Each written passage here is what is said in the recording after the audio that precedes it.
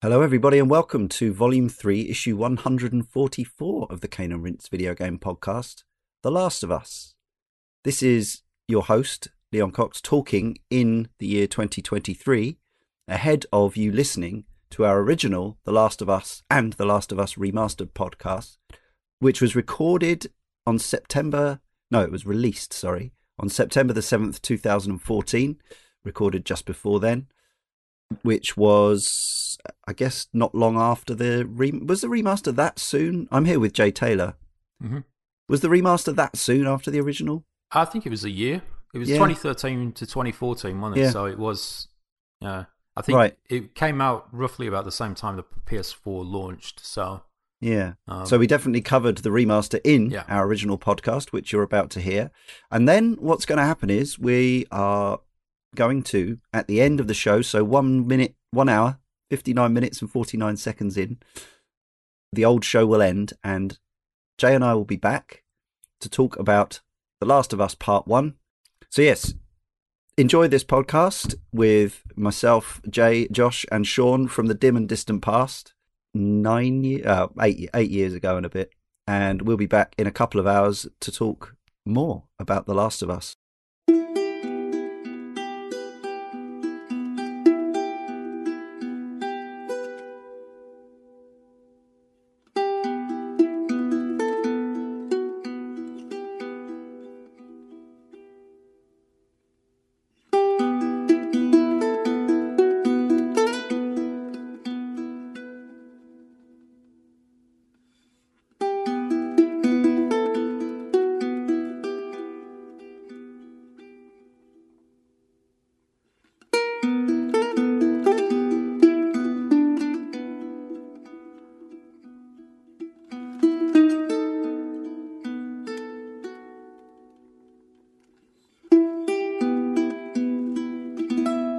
Hello, everybody, and welcome to Volume 3, Issue 144 of the Cane and Rinse podcast.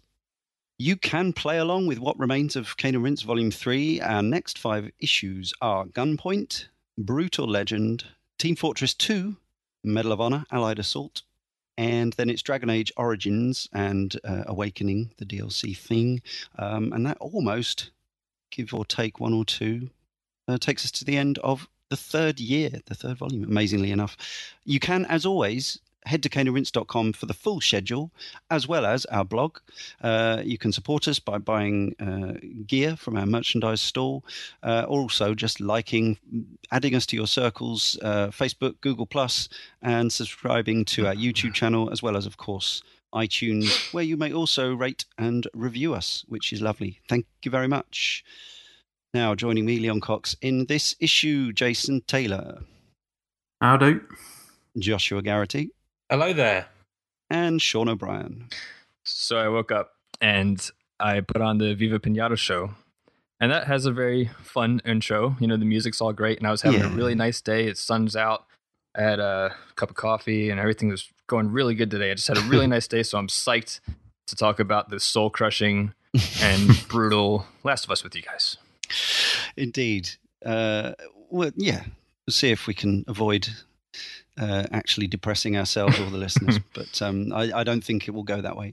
Now, obviously, we did cover the Uncharted trilogy before on Cane and Rinse. You can find those on iTunes or via our website. They were issues 79, 82, and 85.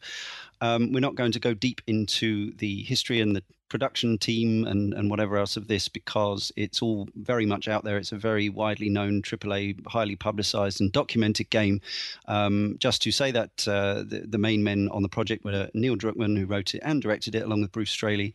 And we'll talk about the music later, but that is from Gustavo Santaolalla, which is a wonderful name.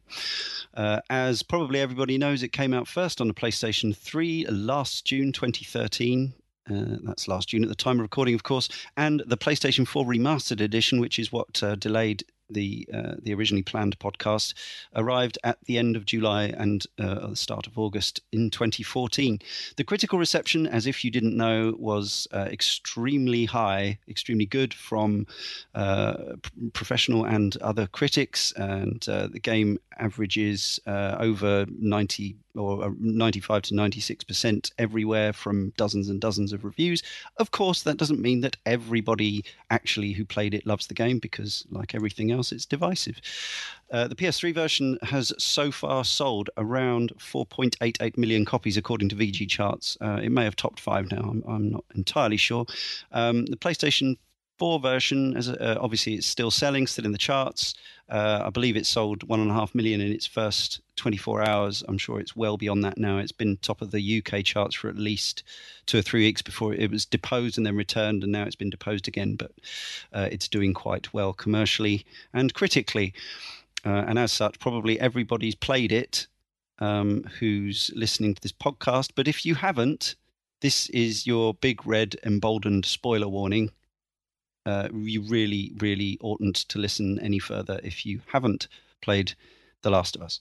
So histories should be fairly brief on this, I imagine. Let's start with Sean. Yeah, I'll just keep it real short. I was huge fan of Uncharted series. It's probably my favorite new series from last gen. So when they first announced Last of Us, I think it was at a VGAs, I think is when they showed it off. All right. Yeah, I was down like day one. And yeah, played it day one. Probably played it through about like 4 separate times now.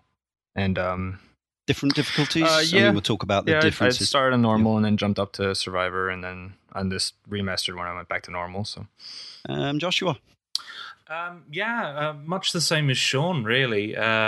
Really, really loved Uncharted 2 especially, but I like the Uncharted series. So when this game was announced, I was excited, like most people were. I was slightly iffy about the fact that Naughty Dog were doing a zombie game, mainly because there are a lot of zombie games out there, and I was like, it's a bit disappointing that they're going in the same territory as everyone else. But then again, it's Naughty Dog, and I kind of hold them to a higher standard than most developers. So I'm still interested to see what they do with that genre. And yeah, I've played it several times, much like Sean, and I kind of bought the remastered edition because I hadn't played the DLC yet, and I wanted to experience it in nice shiny extra HD. Extra HD, yes. Yeah. Jay, now I believe you and I, because we'll get onto my history, but I had The Last of Us before release because I was writing reviews professionally last year, and that was the first time you saw it, and then I think I lent you my copy after that. Is that right? Yeah, you did. Yeah. I mean, the game had popped up on the radar as soon as we saw that first sort of CG trailer, and I was like, okay, this looks really interesting, because like they you got to see the Joel and Ellie, and you also got to see the clickers, which was quite unusual looking creatures. So I was like, okay, this, and it's Naughty Dog. And then borrowed your copy, didn't I? So it's just, which meant that I didn't have to day one it because I'd already played it through it 3 times before I gave it you back. Yeah, and obviously you don't have a PlayStation 4 yet, so you've just seen a bit of the remastered round at mine. I've just watched the intro at yours. So I remember watching. Actually, I didn't know much about this game. Thinking about it, I'd pretty much tried to avoid it. Coverage of it, previews and things like that. So when I played it, the first really I knew too much about it was playing this review copy. And I remember we were around at Tony Atkins of Cane and Rinse a couple of Christmases before, playing some games, including Uncharted 3, which was recently out. And there was a little Easter egg, a newspaper on a bar. Talking about the infected, and you guys were all saying, "Oh, that's a Last of Us thing," and I said, "What's the Last of Us?" I think I just don't follow games that are forthcoming in that way, so I didn't really know too much about it. I didn't know that Naughty Dog had completely lied throughout the entire preview process about the fact that saying that you never played as Ellie. Not only do you play as Ellie, but you start off the game playing as a completely different little girl. And because I was so unfamiliar with what was going on, I just assumed that the little girl I was playing as at the start was the girl from the game. I wasn't even really aware that it was, man. they were, they had different names and different colored hair and all that. I hadn't really looked at the box. So for me, I got kind of extra suspense and surprises from this. But Jay and I watched I played while Jay watched through that famous first sort of half hour of the game or so, the setup. And we sat there in rapt silence, and when it ended with the tragedy of Joel's daughter being shot, I think we were both a little choked up, and we were both kind of, obviously we're both there going, well, we're men in front of men, but I think I said, well, I wasn't expecting that. But it is, although it has lots of familiar things about it, the infected, you see almost straight away are very familiar from things like 28 days later and 28 weeks later. They're fast zombies, effectively, if you want. But that whole intro, I just thought was an amazing way of setting the scene and telling the story of how quickly things had gone terribly wrong. It was a brilliant way to start the game, giving you control of Sarah, because I mean, like, I'm jealous of you not knowing that wasn't Ellie, because like, once it started off with her, and I knew from previews that like she was nowhere to be found in the previews, Sarah. Yeah. So I knew, like, I was like, something's going to happen here. Either they're going to get separated or she's going to die or something like that. So I knew something bad was coming. But for them to give you control of her, it gives you a lot of empathy with her. Like, you get to connect with her really fast. And I feel like that's kind of what makes that ending pay off, is because you already really liked her. She was really personable and really sweet. And giving you the actual control of her, I think, is what really made that ending pay off. The thing that impressed me most about this intro is how succinctly and economically it actually set up all the themes that are going to be in the game right from the word go. So they establish with his daughter's death that actually mankind are going to be the greatest evil that you're going to confront in this game, not the infected. Yeah. And also, like all good zombie fiction. Yeah, this is territory that's been covered before. And I think this is something we're going to say a lot during this podcast. Yes, a lot of this subject matter has been covered in other films like Children of Men and The Road and so forth and so on. But I think The Last of Us executes on it in a way that most games can only dream of. Like, a lot of games desperately want to be film, but take all the wrong lessons from film and TV and bring it to video games. I think The Last of Us is a demonstration of a video game taking all the best things about TV and film and putting it in a game. Some people who have got the remastered edition will have watched, and others who may have watched it on YouTube, the Grounded documentary, which is by Area 5, which documents the making of the game. And you actually get to see some of the Naughty Dog do their thing of having everyone performing motion capture and acting at the same time, and they get to improvise a lot. Anyway, it's well worth watching. It's fascinating. But Hannah Hayes, who plays Sarah, she was only a kid, and apparently she tapped into the fact that her beloved grandfather had died, who was apparently like the main father figure in her life, and her performance is devastating. And it's also really, in the end, they made Troy Baker, who plays Joel, incredibly well, I would say, throughout the entire game. They made him do it umpteen times, and then they went away and made him come back and do it in a much more understated way. You actually see on the Grounded documentary his original version that he thought was, he nailed it as far as he was concerned. But then he admitted later, Neil Druckmann said, we need to do this again. That if anything, he was kind of, he was acting in this first version. It was, why God, why, and fists to the sky and all this sort of thing. But the finished version is so understated, and the way that she just lets out a couple of frightened little squeals at the end, and he's just talking to her. He's just whispering. Really, it is just.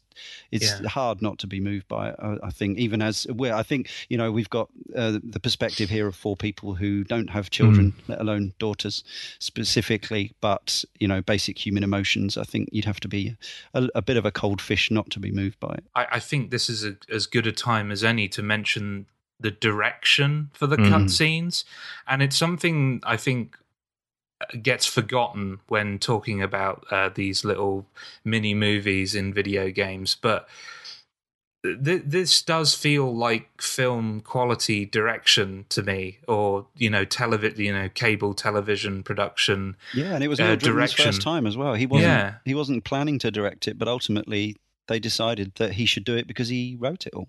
Yeah, which, I mean, if this is his first time, I'd love to see what he does next, because this is really professional, and the fact that he would make that call where a lot of game developers or directors working in video games wouldn't make that call. They'd go over the top. Mm-hmm. I've certainly seen scenes like this in video games before, and to see this really understated performance from Troy Baker really early on kind of set the tone for the rest of the game.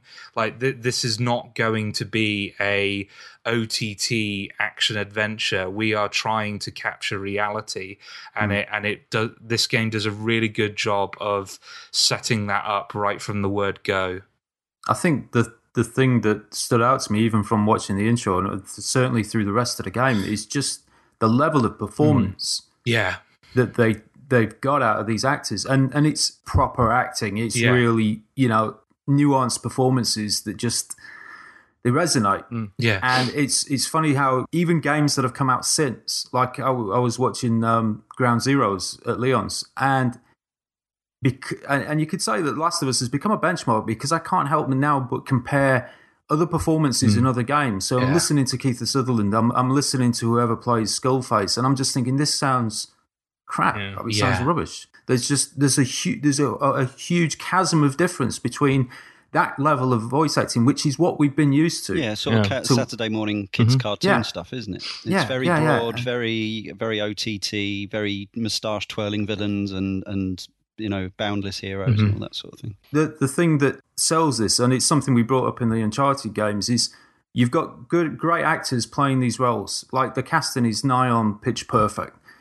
But the animation, the facial animation, Naughty Dog's animators are, to my mind, and I'll say, I think they're some of the best in the games industry that I've seen so far. The way they can animate faces, and they don't use, it's all keyframed animation. It's all hand animated. They use facial shots for reference, but they make a lot of tweaks, and also to the performance, the motion capture as well. They emphasize things or whatever. But but they nail it.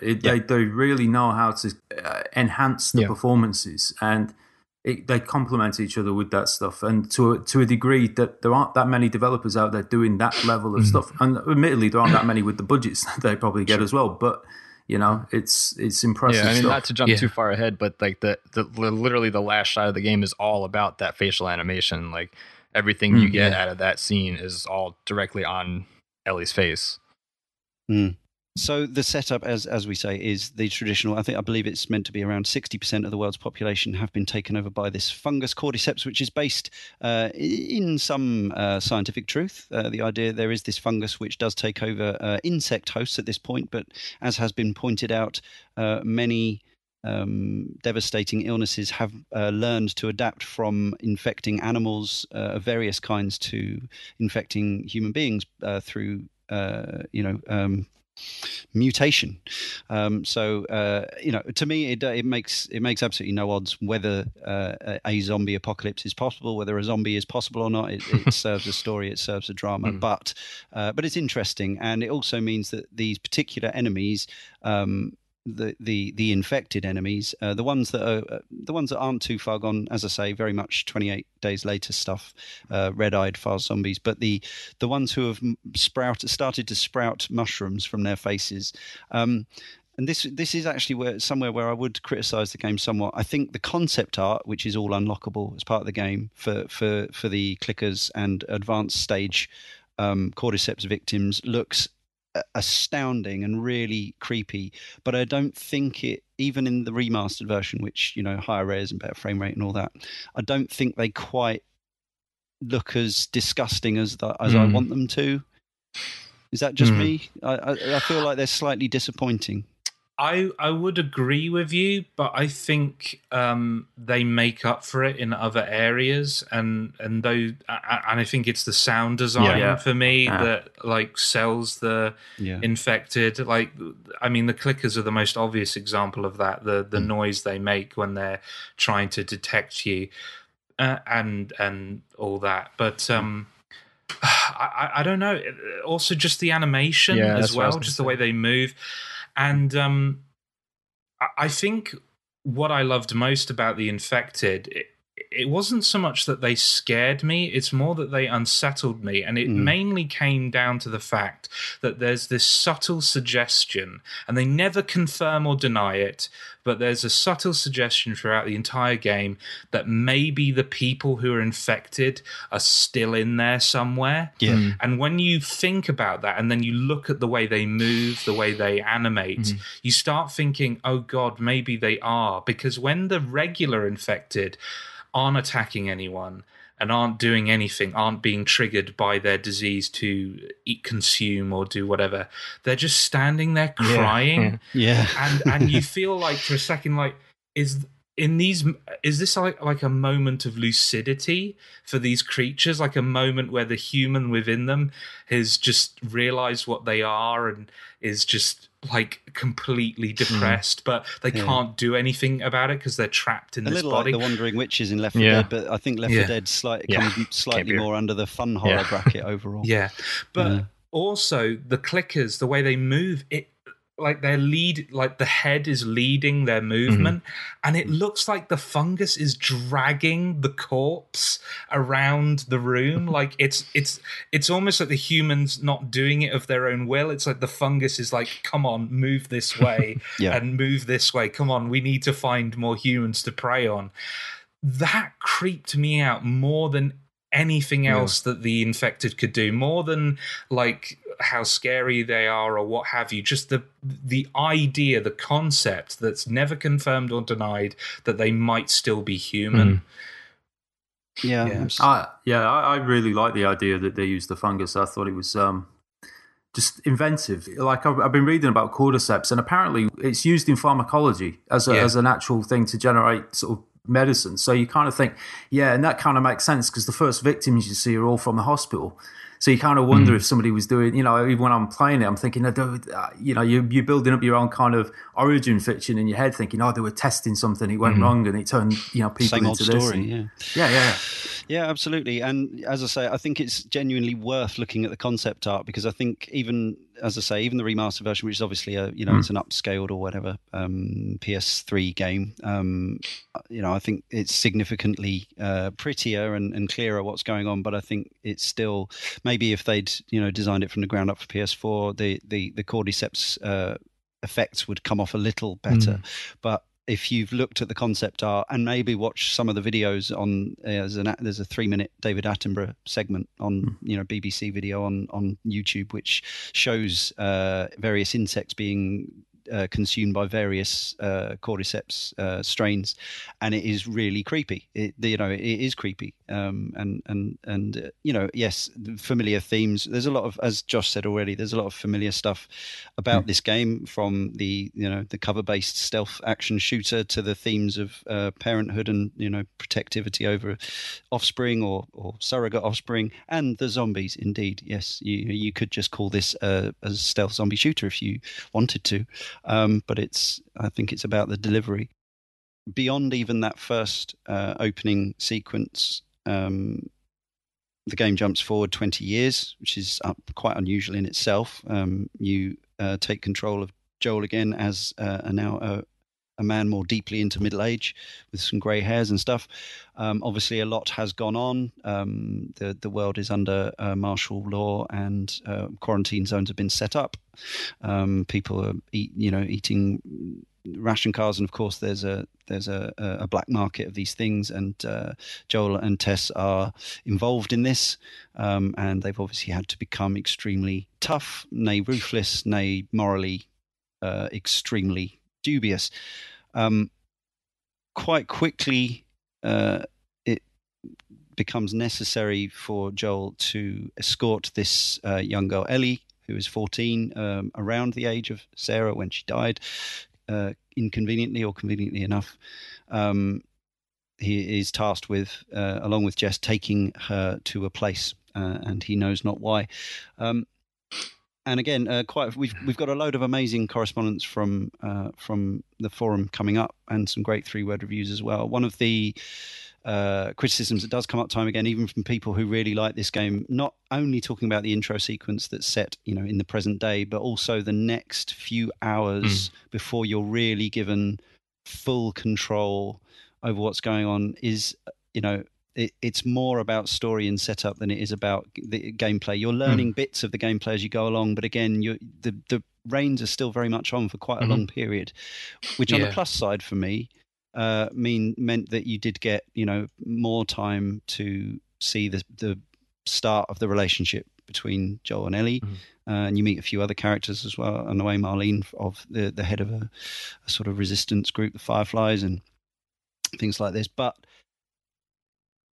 I think it's okay because, as I say, I played through the 2 entire seasons of Telltale's The Walking Dead, and there's barely any gameplay worthy of the name in those. And they are just vaguely interactive fictions about a girl in a zombie apocalypse.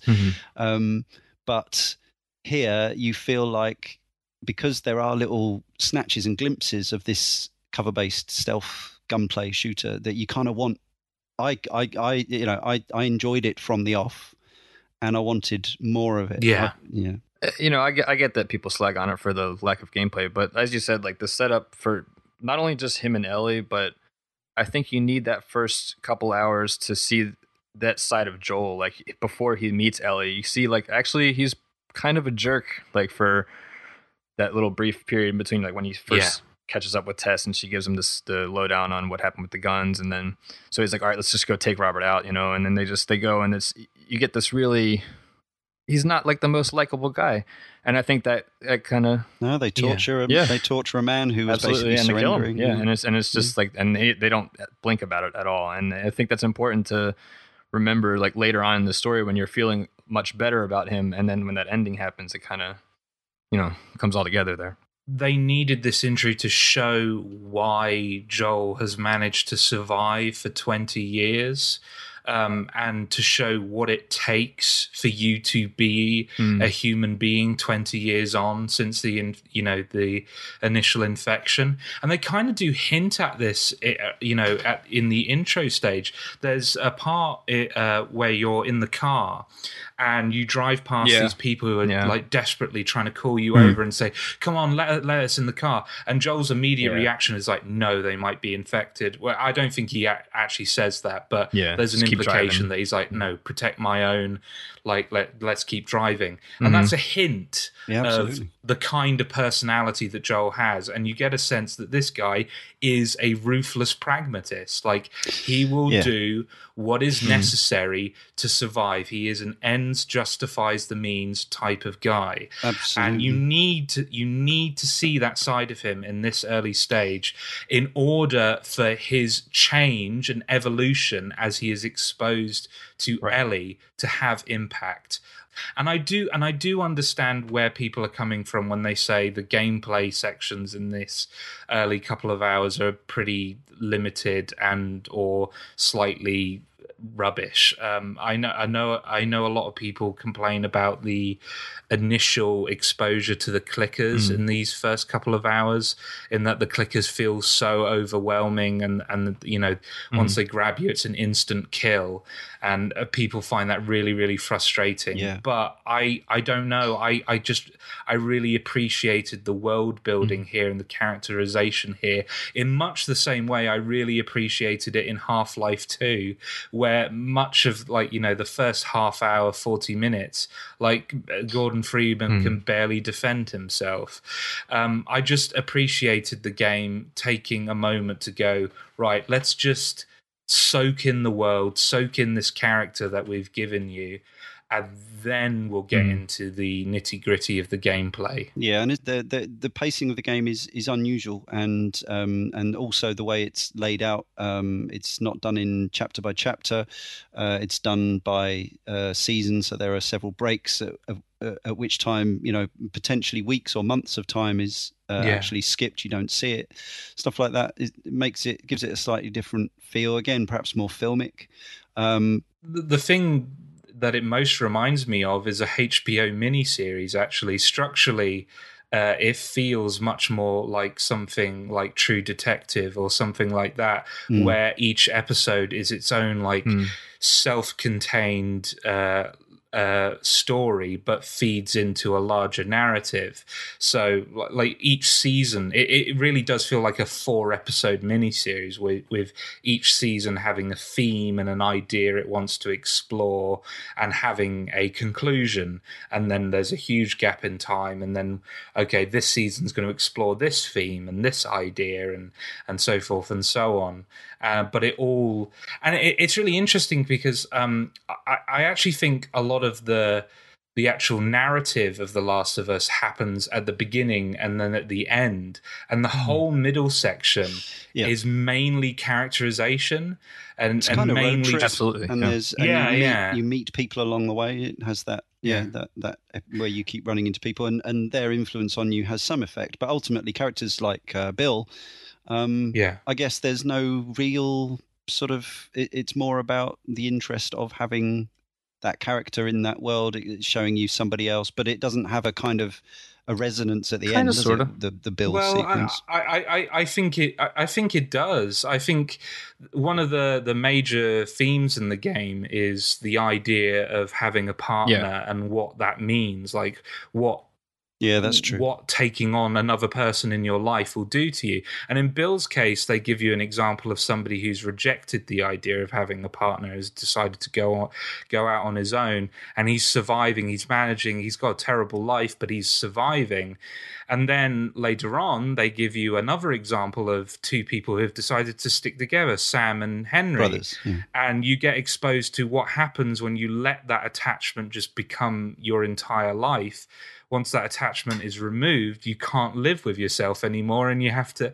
It becomes like the attachment to the other person becomes more important than your own being, and that's one of the major themes of the game throughout. And absolutely, you're absolutely right. Of course, one of the issues that you do hear raised a lot, and I quite understand it, is the fact that. A huge amount of the time you spend as a two with you controlling Joel, and Ellie is running around independently, occasionally chipping in with by throwing a brick at an enemy or jumping on somebody who's got the drop on you.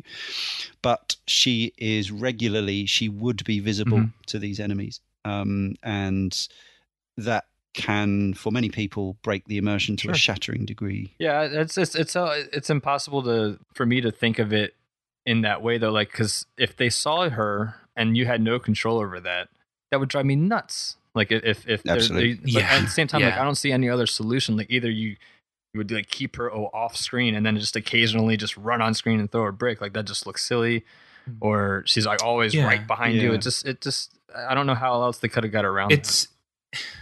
Yeah, it's definitely a problem, and I don't want to sound like I'm like brushing it away and saying, oh, I don't know why people are complaining about this. I do perfectly understand why people are complaining about this. It is immersion breaking, but I just can't help but think about the alternative and how much worse that would be. Sure. Just having Ellie pop out and then my carefully planned stealth maneuvers go to ruin because of some stupid AI. I think they were limited by what they had, the resources they had. Well, the story goes that they changed it late. Yeah. They changed the AI late, enemy and possibly companion as well, because whatever they had was either too complex or possibly slowing down the performance of the PS3. I mean, if that was the case, they didn't take the opportunity to put it back in the PS4, in the PS4 version, so maybe it was stuff that was actually just making the game less fun, even though it was one of those things that was very ambitious, very sophisticated and cool on paper, but they ended up with something quite demonstrably imperfect at times. When I definitely did have a couple of moments of companions walking into a door, like into the door frame, and doing the running man kind of thing and stuff like that. But it was for what is like a 16-hour game, or depending on how you play it and what difficulty. These were very few and far between, and because I was so involved and immersed and tense and all that stuff, and viscerally and emotionally involved, I suppose you could say that actually that should make it more distracting, more immersion sapping. But I was, with all the beautiful world and all that was surrounding me, it was fairly easy to gloss over these things. But I can understand why people were disappointed, especially if they had watched that E3 demo where there was a lot of cool stuff. I mean, yes, the enemies in this, as in so many games, are not as good as they were cracked up to be before the game came out. Like, that's so many video games. There was a suggestion that people would try and flank you and literally grab the gun out of your hand, or if they only had a melee weapon and you had a gun, they would wait and pounce on you. Various things like this. And in the end, there are cases where guys will just run at you with a plank, even when you've got a flamethrower. And it's kind of a shame. But having said all that, I know that some people just did not get on with the overall gameplay. They didn't feel it was mechanically sound or whatever. But for me, I really, really enjoy the gameplay in The Last of Us a lot. Yeah, I love it. Yeah. I really love the gameplay. I kind of get where people are coming from if they choose to play the game in a certain way. If you play this as a third-person shooter, just, going loud all the time, I think it would be a massively frustrating experience. But the way I choose to play it, and I kind of feel like I play it the same way I play Batman Arkham Asylum, that very aggressive stealth, where that it's less about not being detected by the enemies and more about just freaking them out so much that they just cannot get coordinated enough to form an adequate offense against you. I found that really enjoyable. And I think there is a lot of depth to the systems that they have in place here if you experiment with them. Because there's a lot of things, like gameplay-wise, that they never tell you can do, but like if you play about a bit, you can discover some neat tricks. Like one trick that I love using is stunning people with a brick, which I'm sure everyone's done that. But I also discovered that if you had a melee weapon to hand and you run up towards them immediately after, you can one-hit kill people, and that just takes them out. And also, it's pretty quiet as well. So I ended up using that technique more often than strangling people, because it was quiet and it was also quick, and I could just get out of there. People would hear it or detect it, but they wouldn't immediately start opening fire on me. It would be more that they ran to the guy I'd just taken out, but by that time I'm already out of there. There's tons of stuff like that, like the setting up of traps and pipe bombs and stuff like that really reminded me of Arkham Asylum. And I'm very aware that I've talked for a long time, so I'm going to let somebody else talk. I'm one of those people, like, I just don't understand why people don't like Naughty Dog gameplay. It's just, it actually doesn't work for me in my brain. I get it, like some people, but I just don't understand it. But one thing I like so much about the shooting in this is, a lot of people like to say it's just a cover shooter, but you can't just sit in one spot in one cover and just keep popping over and shooting dudes as they come up. Like, you have to keep moving all the time.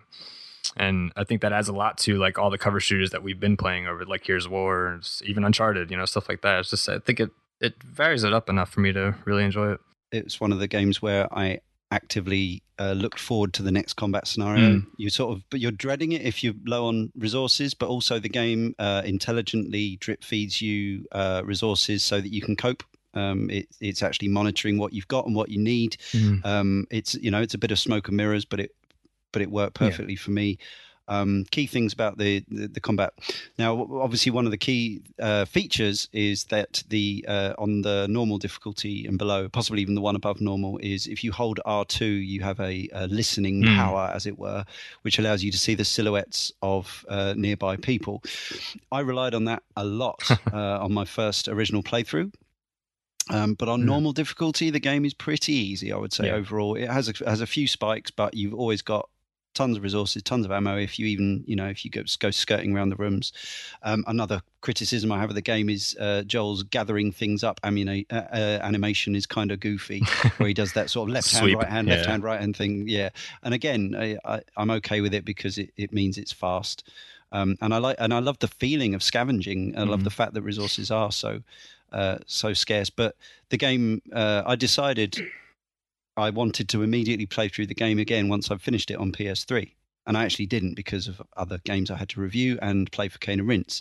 But I had that feeling, and it was not just to witness the cutscenes and the story and hear the music again. It was to play all those levels again and try different strategies and techniques with bricks and bottles and pipes and things, and deciding whether to make more Molotov cocktails or health kits out of the same ingredients and all this stuff. There's a lot of kind of fun gameplay in there, and actually just the act of the savagery of the strangle attack and the shiv kills, always powerful every single time. And as for the audio for the guns, it's unsurpassed for me. It's just the gun sounds in this game are like nothing else. And even if Naughty Dog's shooting does sometimes feel a little bit squiffy, and there are still cases of headshots not downing people in one shot in this game, usually because they're wearing a helmet, and that can still frustrate. And you've got a lot of gun shake at first, which you can actually moderate, and you can adapt the guns. You can power up your guns and modify your weapons and all that. And by sort of halfway through, maybe 2/3 of the way through the game, I was loving the gunplay on normal difficulty and the R2 skill. But as I say, I really wanted to come back to it on survivor difficulty. As soon as I knew the remastered edition was coming, I was absolutely, I know a lot of people with the current trend of remakes are like, oh god, not another remake. I was like, yes, The Last of Us with better graphics and a higher frame rate, that will be one of the prize games in my collection, and indeed it is. I immediately dived into it on survivor difficulty, and I loved the game even more. And we have some correspondence that attests to this, but the game is even more stingy with resources.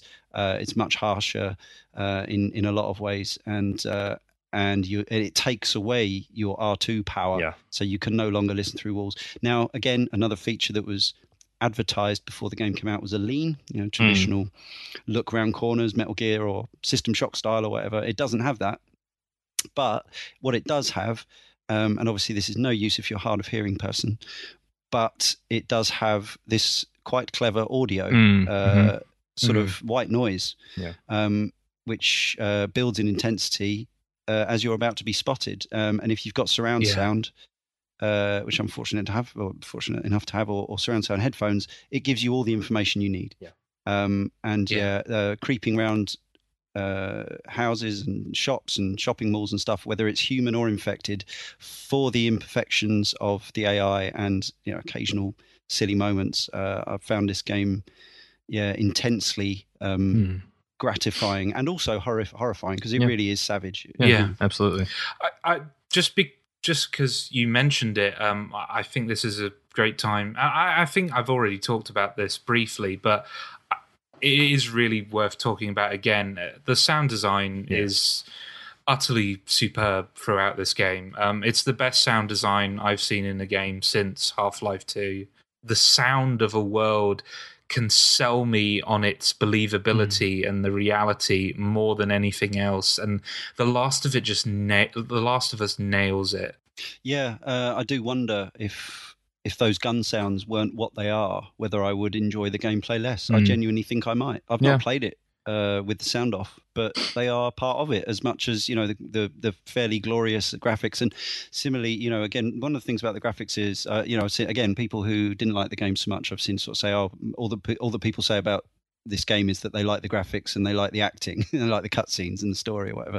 And that's definitely not true for me. But the graphics, obviously the PS3 version, I think to go back to it from the remaster version would be disappointing, but I still think it was an incredible achievement. But like the Cordyceps itself, you only need to look into the making of to know how much thought they put into this ruined world, how much research went into what a world would look like in 20 years without it being maintained.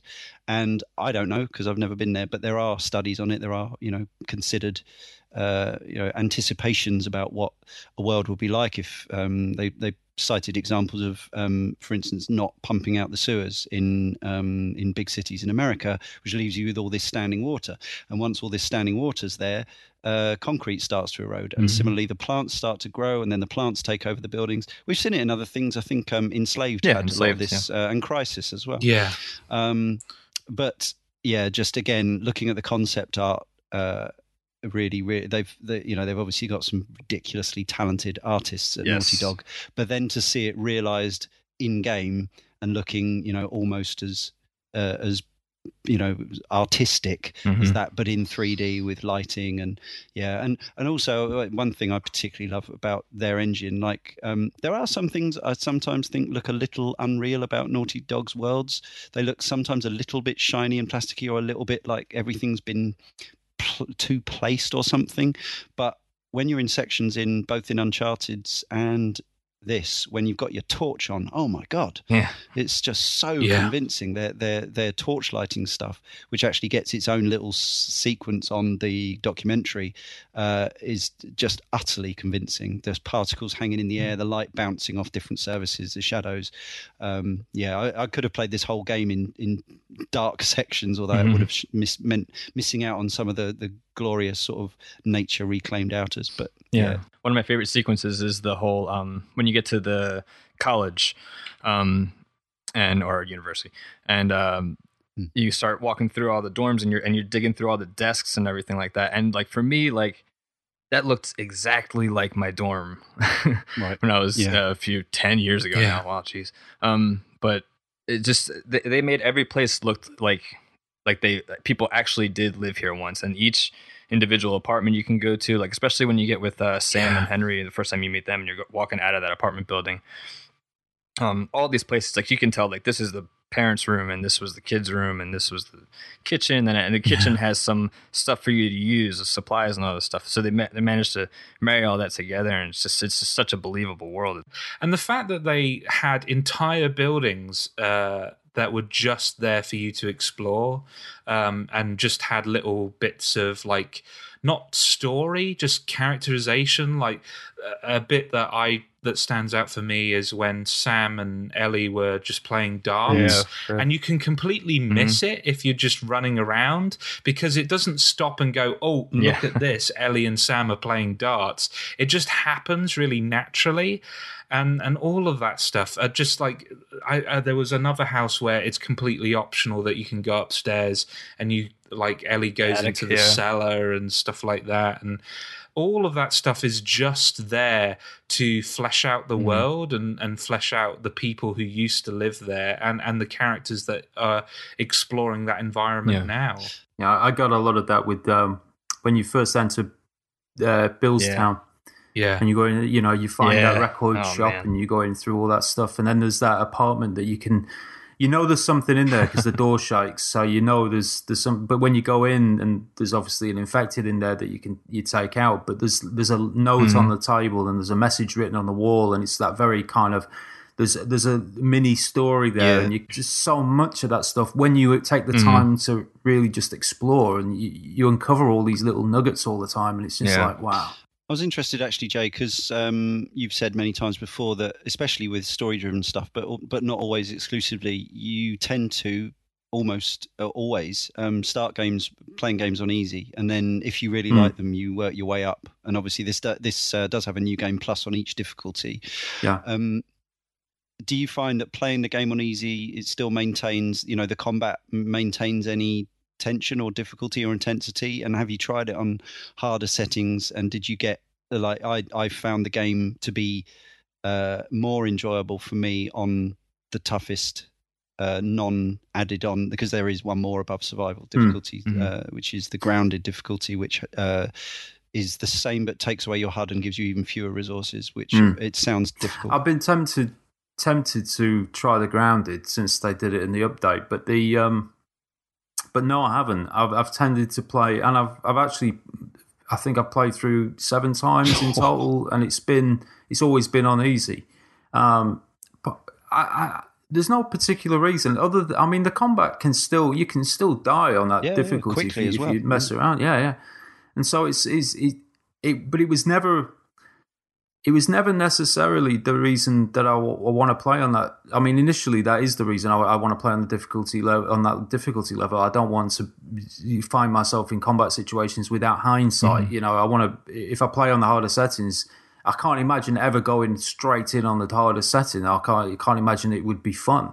You use that kind of prior knowledge of having played through it before as to know kind of where you know what to expect, and being prepared for it allows you to go through the harder settings. But I can't say that it's ever really affected the way I play it. I like the ability to know what's coming and just to explore, and that's where I kind of like just taking my time with stuff and trying different variants. Like going back to the combat thing, it's like, you know, each area, like when you're going with Tess through the subway system and you encounter that sort of that mini mall area with all the clickers in there, it's like, right, how should I approach this now, and trying variations on different ways through, and realizing some of the time that, you know, it actually worked. Oh, I can go this way. I didn't know I could do this. Oh, there's a door here. Yeah, and actually, the fact that you've got a ton more resources. I mean, I think you're more, you're stronger, but it doesn't necessarily make that much difference to how you play it, because if you alert all the clickers, you're going to die regardless. Yeah, and the thing is, I would often find that I've got an inventory full of stuff, like I'm maxed out, but I was so not using that stuff. The only thing, you know, I would use the planks and I would use the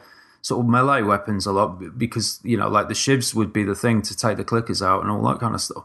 But I would approach it like literally trying to stealth take down everything anyway, just because I've got that kind of, and I've had this ever since I first started playing Resident Evils, where I literally hoard everything. I don't want to use anything. Yeah. If there's a way I can take stuff out without wasting the good stuff, then I'll do it. And this is a game that sort of excels at that, giving you sort of like different levels of what you can use to take out the enemy. So it's, yeah. I was going to say that it was funny that you brought up Resident Evil, because many people have brought up the comparison between this and Resident Evil 4, it having quite a similar kind of, I don't know, like Matt Lees in his YouTube video mentioned that The Last of Us has kind of a similar peak and valley structure to its gameplay, and like the idea that there's like escalating threat and then peacetime and so forth and so on. I mean, I love Resident Evil 4 to death. It was our first ever Cane and Rinse podcast. Not our best podcast, but it was the game we decided to do first. And it is one of my all-time favorites. And yeah, I can see that. It doesn't feel the same to play. I mean, obviously, Joel is way more, agile and Ellie than Leon. He can move and fire at the same time, although, you know, you seldom do that, actually. But the actual, the flow of the gameplay or the pacing, there is a similarity. And yeah, just the general, even though Resident Evil is much more kind of goofy, silly stuff, the kind of the general overall sense of danger and gloom is certainly there as well. I mean, it's a pretty good comparison to get, I would say. One thing that Resident Evil 4 doesn't have is, in the same way anyway, it doesn't have bow and arrow play, which becomes quite a feature of this from sort of halfway point onwards. And again, it's something that I really enjoy. Obviously, it's not the first game to have a bow in it, but I had some particularly satisfying moments firing the bow up in the air to make sure it arced down and caught an enemy, you know, in the head from long range and stuff like that. And then you go and pick up the arrow if it hasn't broken, stuff like that. One of our forum correspondents actually said that they powered up the bow, that is to make it easier to use, more, you know, from longer range and more powerful. And I can't remember what the other modifiers are you can do, but he actually enjoyed it less when it was more effective. He actually liked the fact that it was this sort of underpowered but ultimately really useful deadly weapon with a kind of, with its own very analog feel. And I kind of, again, when I play through and sections now, replay, it's, you know, it's like really looking forward to getting into the bow play. Just that the fact that it's silent, you know, the fact that it's a real relief. As much as you love firing the guns because they sound incredible, some of the sections later are better dealt with the bow, because you can pick people off one by one. Yeah, it's almost always a one-hit kill, isn't it? At least on humans, I'm pretty sure it's a one-hit kill. Yeah. It depends when you hit them. If you hit them unaware, like they don't know what's going on, it will pretty much take them one hit. But when they're aware, I don't know why, actually, but they tend to take 2 hits rather than 1. Right. Maybe they're better prepared or something like that. Like just catch the arrow in their chest. It's a video game conceit, of which this game has many. And again, it's sometimes one of those things where I think maybe because some people perceive, I guess it's tall poppy syndrome with some people. They perceive it to have ideas above its station or whatever. And so video game contrivances and things like the fact that you eat a chocolate bar to get a bit of health back. Now that's not realistic, but because this game feels so, in other ways kind of gritty and authentic, those things stand out. And I think another good example of that, some of the areas that I know people have issues with are the bits that are obviously boss fights. In arena, there's bloater, a situation with a bloater in a gym hall, and perhaps more notoriously, the fight between Ellie when you're in control of Ellie and David later on. Yeah, the David fight, I didn't really. I don't see why people are so. I guess because it's so obviously, it's like you got to hit him 3 times and then he's down. But at the same time, avoid the glass on the floor. Right? Yeah, and I get that, but at the same time, like a child attacking an older man with a switchblade, like one-hit kill, probably wouldn't do it. Like that's kind of at least that's how I justify it in my head. I mean, it didn't really bother me too much, but I get it.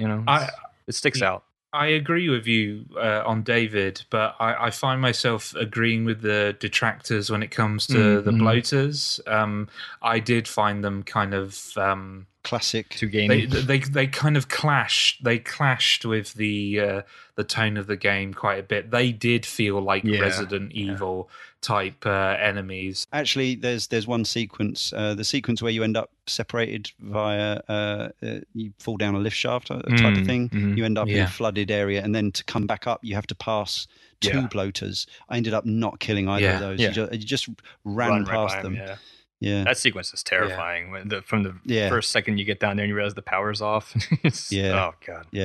Yeah, turning the power on alert. The music as well. Yes, we'll definitely get onto the music. You know what? That particular sequence, I love the rats. Yeah. When when all the rats swarming, and it's just such a horror movie trope you've seen before, but to see it out, you see that, and you're like, oh god, what's going on? There are a ton of incidental things like that as well, which again, all the more impressive in the PS3 version. Really, lots of I was playing a bit earlier, and soon after you get Ellie, there's I'd never noticed this before. A bunch of guys are running from the cops kind of thing, the security, and they lift up some shutters to get into a shop, and they wait for their last one when the truck's gone by. Just little things like that, which I'd not even spotted. There are lots of, and there are many. There's like a trophy hidden for finding every optional conversation. And I've played through the game more than once, and I still haven't got all of those. Same here. I haven't got all of them either. And you played it multiple times.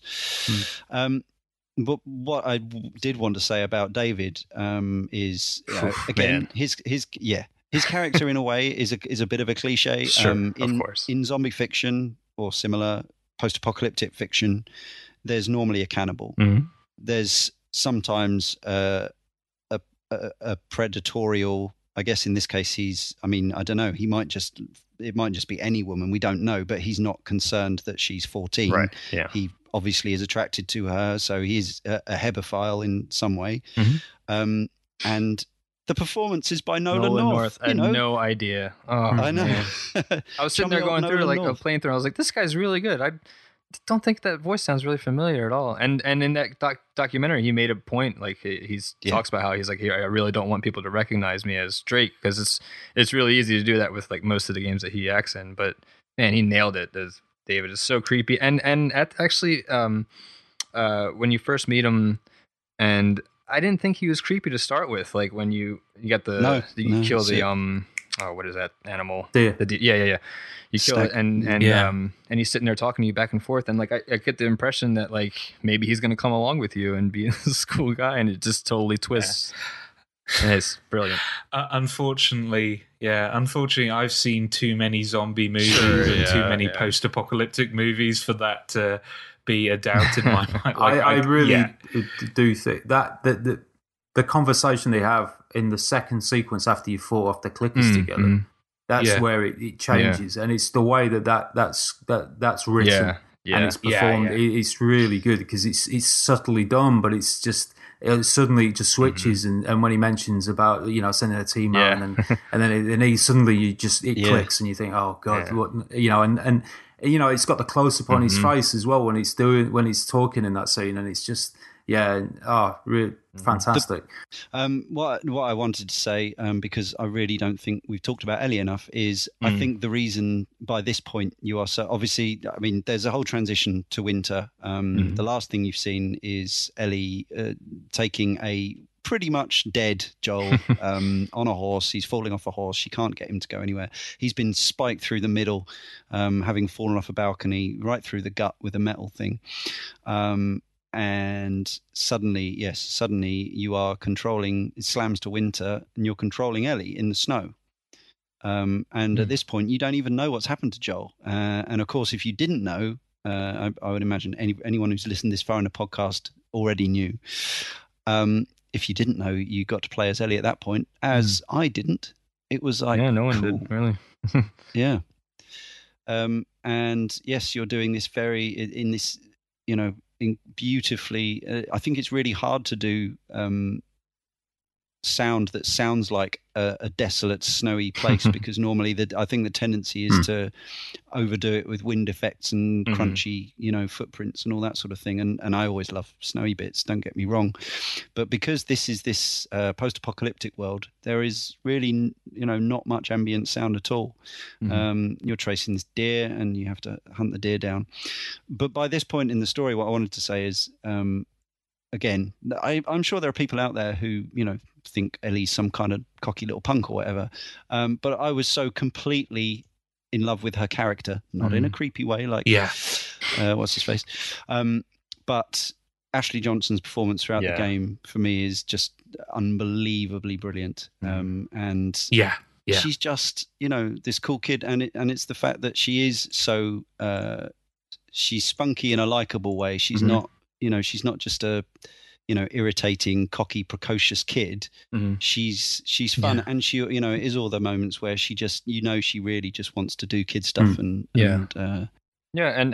also on her character, I know Gary Blower in the comments was talking about how he really didn't like how there's no levity or any kind of nice thing that happens during the game, and I think she provides like a humanity, and I think she provides all of that, like throughout from start to finish. I think she has a lot to it, but I get where he's coming from, but I just totally saw her as that anchor to me. A lot of the humanity that's in this game comes from the small moments, like the moments that happen off the beaten path, like jokes on the puns, yeah.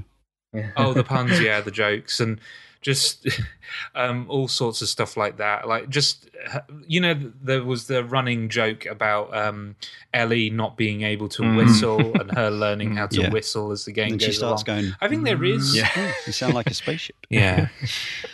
But not only Ellie, I think it does show humanity trying to make the best of a bad situation in certain points of the game. When you meet Joel's brother and his setup, there is a community of people who, the life isn't, amazing, but like they love each other and they're trying to do their best and, keep together and protect each other. There is humanity and love and positivity there in that moment. And I don't know, maybe I have a bleaker opinion on humanity as a whole than some people, but like, I don't think anything that's depicted in The Last of Us is any more horrific than examples that have happened. You only need to history. engage a small amount with the real world outside of the science of the cordyceps, which may or may not be able to happen. There are horrors beyond anything you see in The Last of Us happening committed every day in various parts of the world. Yeah, right now. And that's the grim reality of it.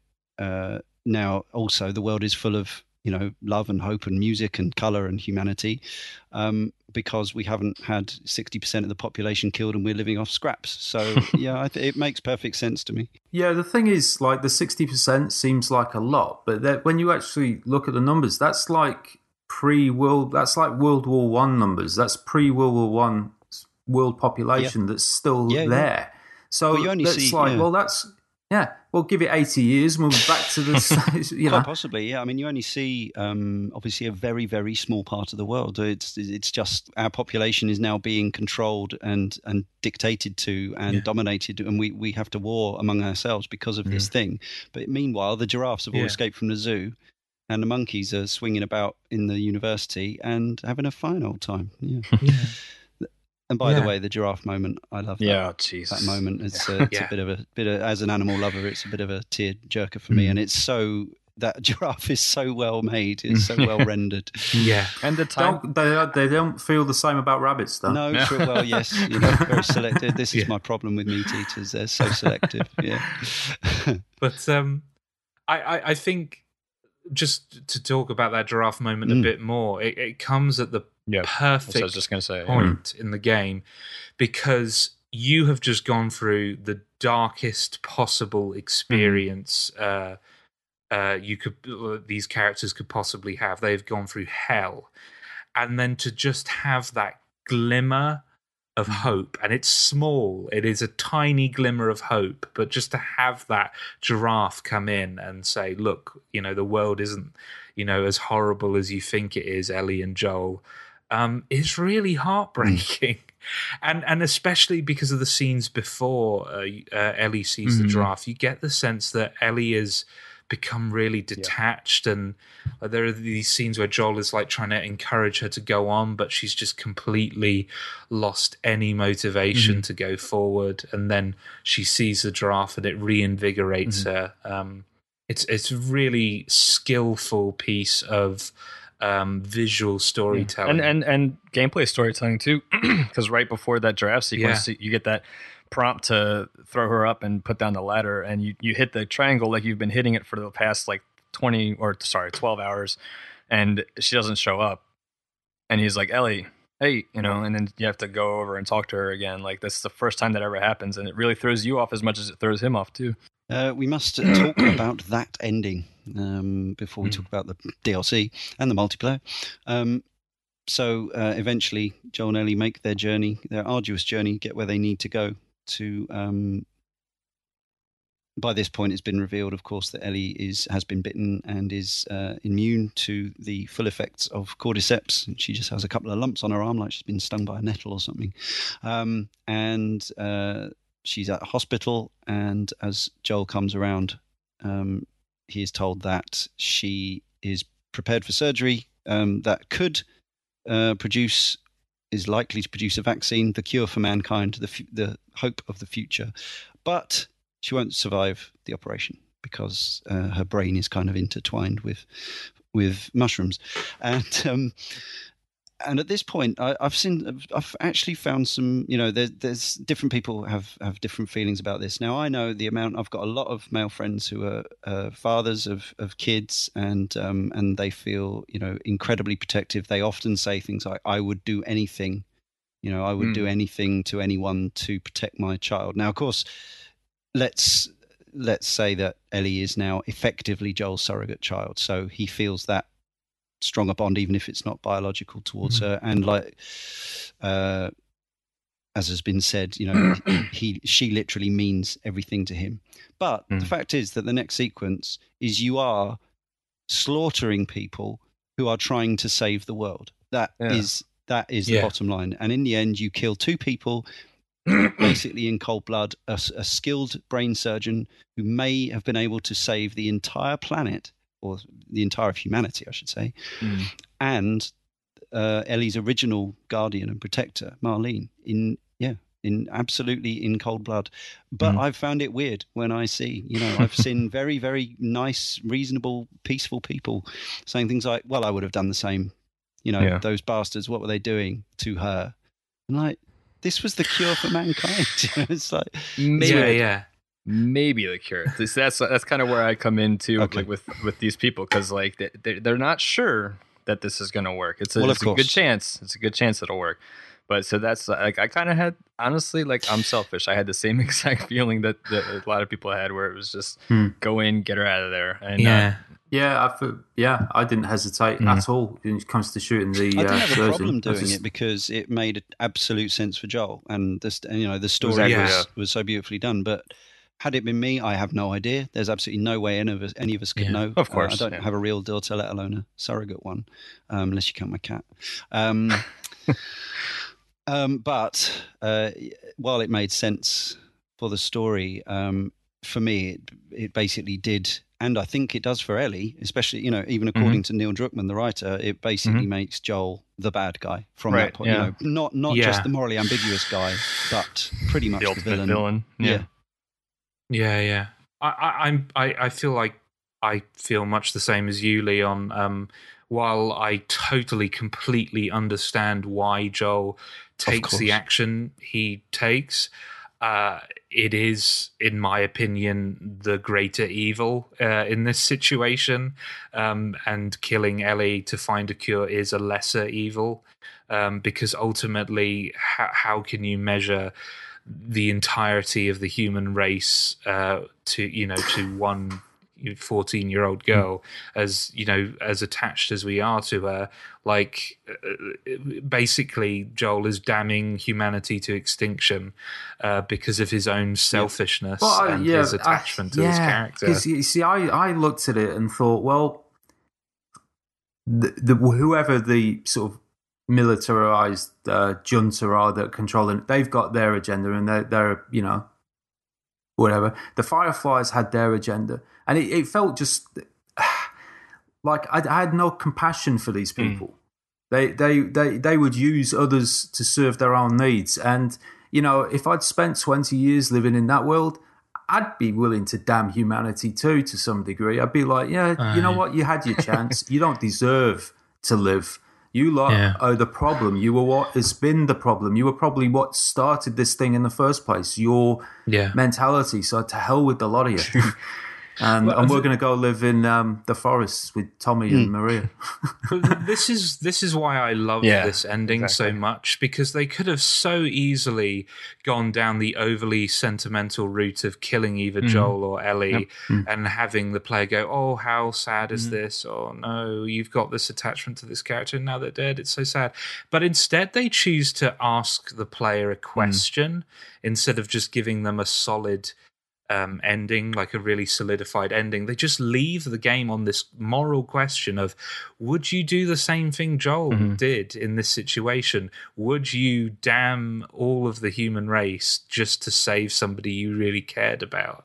And I was really reminded of the ending of Shadow of the Colossus. I'm hoping everyone on this podcast has played the end of Shadow of the Colossus and knows how it ends.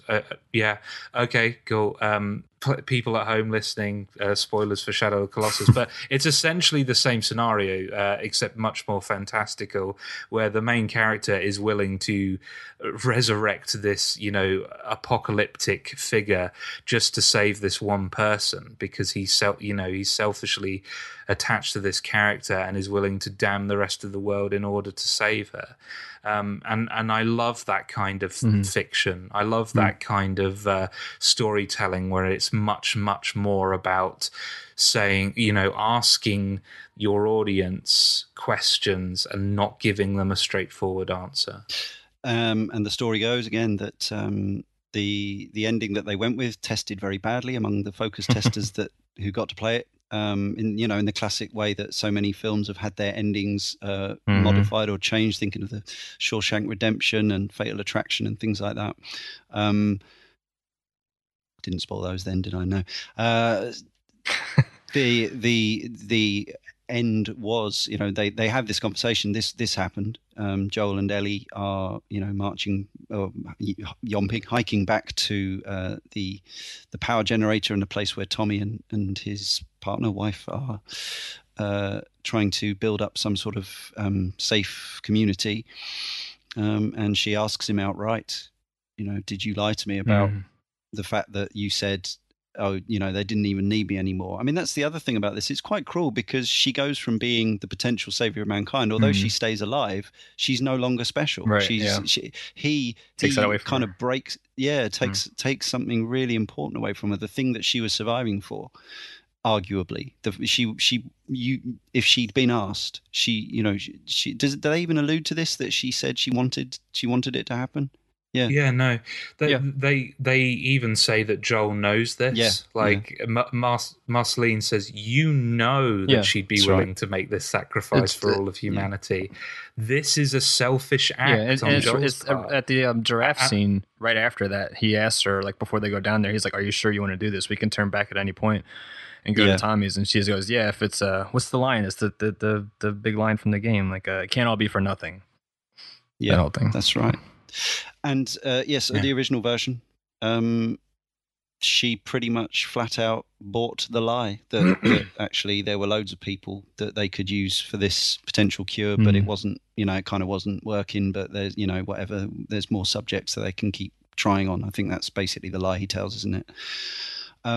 But in the final version, there's this very long look, as you say, that facial animation, and she says, "Okay, now it's open to interpretation." Neil Druckmann himself has said whatever you think she means is your take on it, which is how that art should be taken, or whatever, or stories, whatever. But he says himself, as far as he was concerned, his intent was that she knows at that point that she actually has to leave him. Yeah, that she can't, as much as as all they've done together and the closeness and the bond they've formed, he basically betrayed all that with his actions.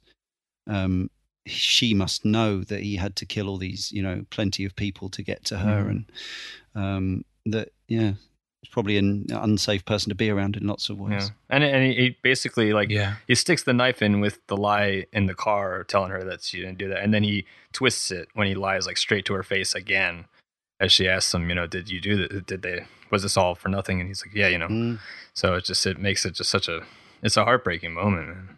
It's a downer. I mean, I understand why. Again, some people like they do with bleak or negative endings to any sorts of stories, will feel either betrayed or like they didn't get the resolution they wanted. I completely understand that.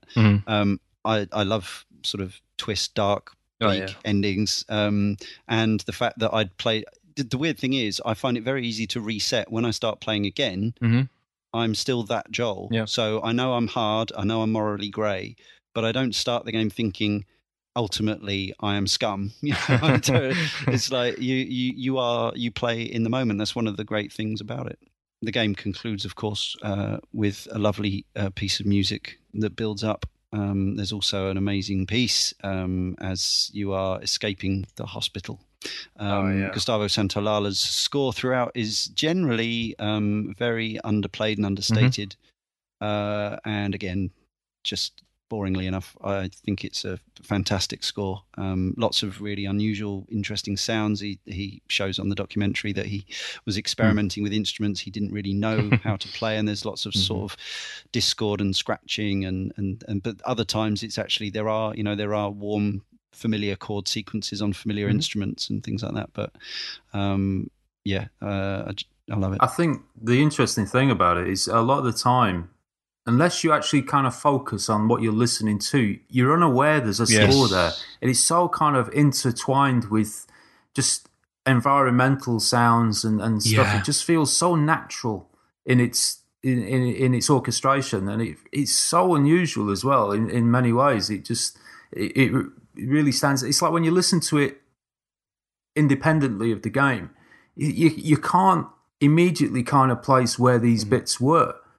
Not for all of them. Obviously, the theme stuff is it's there and you recognise that instantly. But there's a lot of it that you're kind of thinking, where was this bit in the game? Yeah.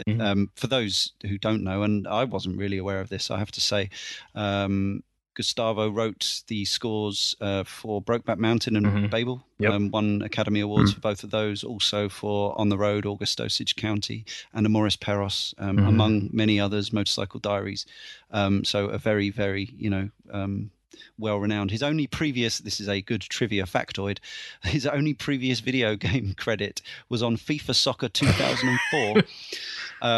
There was it was one of the licensed tracks which he produced as a kind of pop producer, I guess, or something. But there you go. Very emotional Trivia game, that tidbit. FIFA 24. Yeah, it really was. Yeah, no, it was actually during the era that FIFA was, if I may say, garbage. So, when the Papo and Yo guy was on there too. Oh yeah, very good point. So Left Behind came out, when was it? It was earlier this year originally on PS3, wasn't it? Yeah. Springtime. And it it flips between the point in the game where Ellie is looking after the very injured Joel and needs meds, and the point before the game starts where Ellie is visited by her friend Riley, who's gone off to join the Fireflies. Xavier Desmond from the forum says, if you loved the main game, Left Behind is definitely a must-play. It reminded me that even though the characters and story are what stick with you about The Last of Us, I loved it as an actual game as well.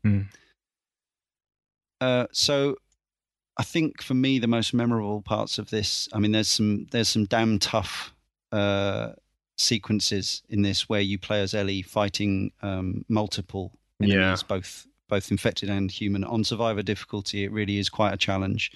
It's a real test of your abilities to both craft and scavenge for ammo and reload and know your control scheme inside out and run and hide and all that. But the things that stick with me about this, I have to say, yes, it actually probably is the interactions between Ellie and Riley. Some of it's gameplay. There's sequences where you have a water gun fight and you hunt each other down, and I found that almost as tense as fighting clickers, to be honest. And there's a game where you throw bricks at a car and stuff like that. But really, it is because, again, I was totally, charmed by this character by this point. Seeing her with this very close friend playing on the fairground horse in the mall after they've got the power back up, and where she imagines the video game for her and all that. Man. I know, just the whole thing, just the whole way through. But actually, the juxtaposition between those sequences and the horror of getting the meds Present for time. Joel they sold one another perfectly. I think I thought it was a fantastic piece of DLC. My only complaint is with the very end of it. I kind of wish we saw Riley's death, because I feel like that was a really important moment in her time. I know it doesn't need it because we know how she moves on from that, but I don't know. I feel like it would have been a powerful thing to see. Well, he raised the question because I was assumed, based on the scene at the end, you assume they stay together, but then I've always questioned whether Ellie was the one who actually killed her, because she wouldn't have changed, and so Riley would have, in that state, attacked her, and so I've wondered, and I don't know if the comic expands on this in any way, because I know they did this comic prior to the main game's release, which was, that early relationship, and Riley's in there, and I don't know. I haven't bothered even to check on how that stuff, where what area does it expand within the narrative, but I do find it quite. There's still a lot of questions as to how she died and who did it. But I kind of like that those answers aren't, those questions aren't answered, and I think that kind of reflects a lot of stuff that the main game does as well. Like, it doesn't show all of the emotional beats; it just leaves you with the aftermath. Like Winter is a great example. Like, the moment Joel and Ellie are brought back together, they cut like several months to the future, and you're left with, like, that they've had that conversation. That they've sat down and really talked about the impact that it's had on Ellie, but it doesn't show you because it doesn't need to. And I kind of like that they do the same thing with this story. Like, you can imagine how that would go down and how it would affect Ellie, because Ellie, you know who she is and how she would react to certain situations by now. So it's unnecessary to show you, and in some ways I think it's more impactful to leave the player with their imagined scenario. And there's just mentioned in passing, there's a sweet feature on this now. Normally, stuff like this, it's interesting because it goes to lengths to explain to you that we're not going to spam your timeline, and we're not going to, we won't post anything without your permission on this. But if you want to connect to Facebook, there's a fun thing we're going to do, and one of the things that the girls do when they're playing in the mall is go to one of the old style photo booths, which is a cute sequence, and you get to choose which faces to pull and stuff like that. And I thought it was sweet, and I've done it twice now once on each game. That multiplayer then, I mean, there's people are still playing this. Obviously, they've started playing it again because of the new version. But I think this was sort of a sleeper hit. People have stuck with this for a long period. It's not just been a flash in the pan one, I don't think. Partly due to the number of copies of the game sold, but partly because people seem to really like it. Cress 1968 said it's basically your generic team deathmatch, but they've given you a set number of lives per side. It forces you to play as a team in a way I haven't had for a long time. You have to support each other by revives or simply watching your teammates back as they craft a weapon or heal themselves, etc. The lone run and gun player doesn't last very long. It would have been easy for them to give us a generic multiplayer mode, but it's obvious a lot of thought has gone into this, and they want to be as proud of the multiplayer side of the game as they rightly are of the story side of it. And KT120 says, no, she's played a lot. The multiplayer was quite a surprising accomplishment. To put a multiplayer into a game that people were mostly interested in because of the single player was a gamble, but a gamble that paid off. The multiplayer is brilliant, addictive fun. Aspects from the single player carry over, which turn it into hours of fun to be had. So it did only ship with a couple of modes and a few maps. Again, it has a fun Facebook Connect feature, which brings in your real life friends' names to your kind of fictional group. So there are, what are the two groups? Well, it's Fireflies and Hunters, isn't it? Right. Yeah. So you decide on a faction, and then really there's no, it's morally ambiguous. There's no good guys and bad guys. It's all very grey. And yes, it's this sort of very surprisingly slow paced. It doesn't feel a million miles away from the Uncharted multiplayer, but it's incredibly tense and gritty and atmospheric, and for me it completely carries over the atmosphere of the single player. Obviously you don't have the story stuff, but I didn't play it for ages. I had it on disc, and then eventually Jay said he had some good sessions with it, and I joined in, and I was like, hey, I really like this.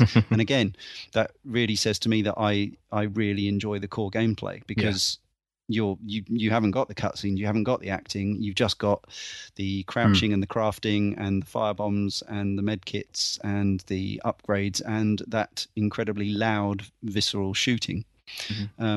So I know, Jay, you've played a fair bit. How about the rest of you? Yeah, no, I was surprised how much of this I played, because I enjoyed the Uncharted 2 multiplayer and the Uncharted 3 multiplayer, but in both instances, I still felt like the single player was clearly the strong point of the game. But with this, they did a brilliant job of actually capitalizing on what made The Last of Us unique as a game mechanically.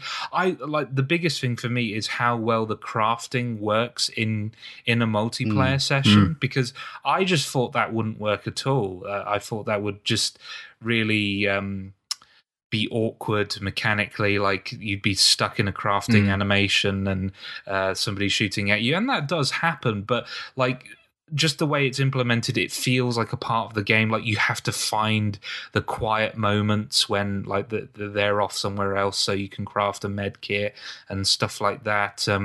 It lends the game. I don't know, you just feel really fragile as a character in a way that you don't feel like in most multiplayer games. Especially in the mode where you only have one life. I mean, I know it's not unique at all, but there is a real tension to it. The fact that it's a quiet game, you hear gunshots off in the distance, you hear people shouting. if you don't play with a mic, the characters still give Yeah. each other, hints of what to do. It's probably not the best game to play with randoms, but to play it with, it can be fun depending on your group. But to play it with a group of friends communicating, it becomes an incredibly intense, exciting multiplayer that, even if I didn't want to keep my Last of Us remastered disc, to play through the story and the Left Behind again, I would keep it for this multiplayer because it's definitely something that I very much enjoyed dipping in and out of. I have to say that the interrogation mode is really, really good.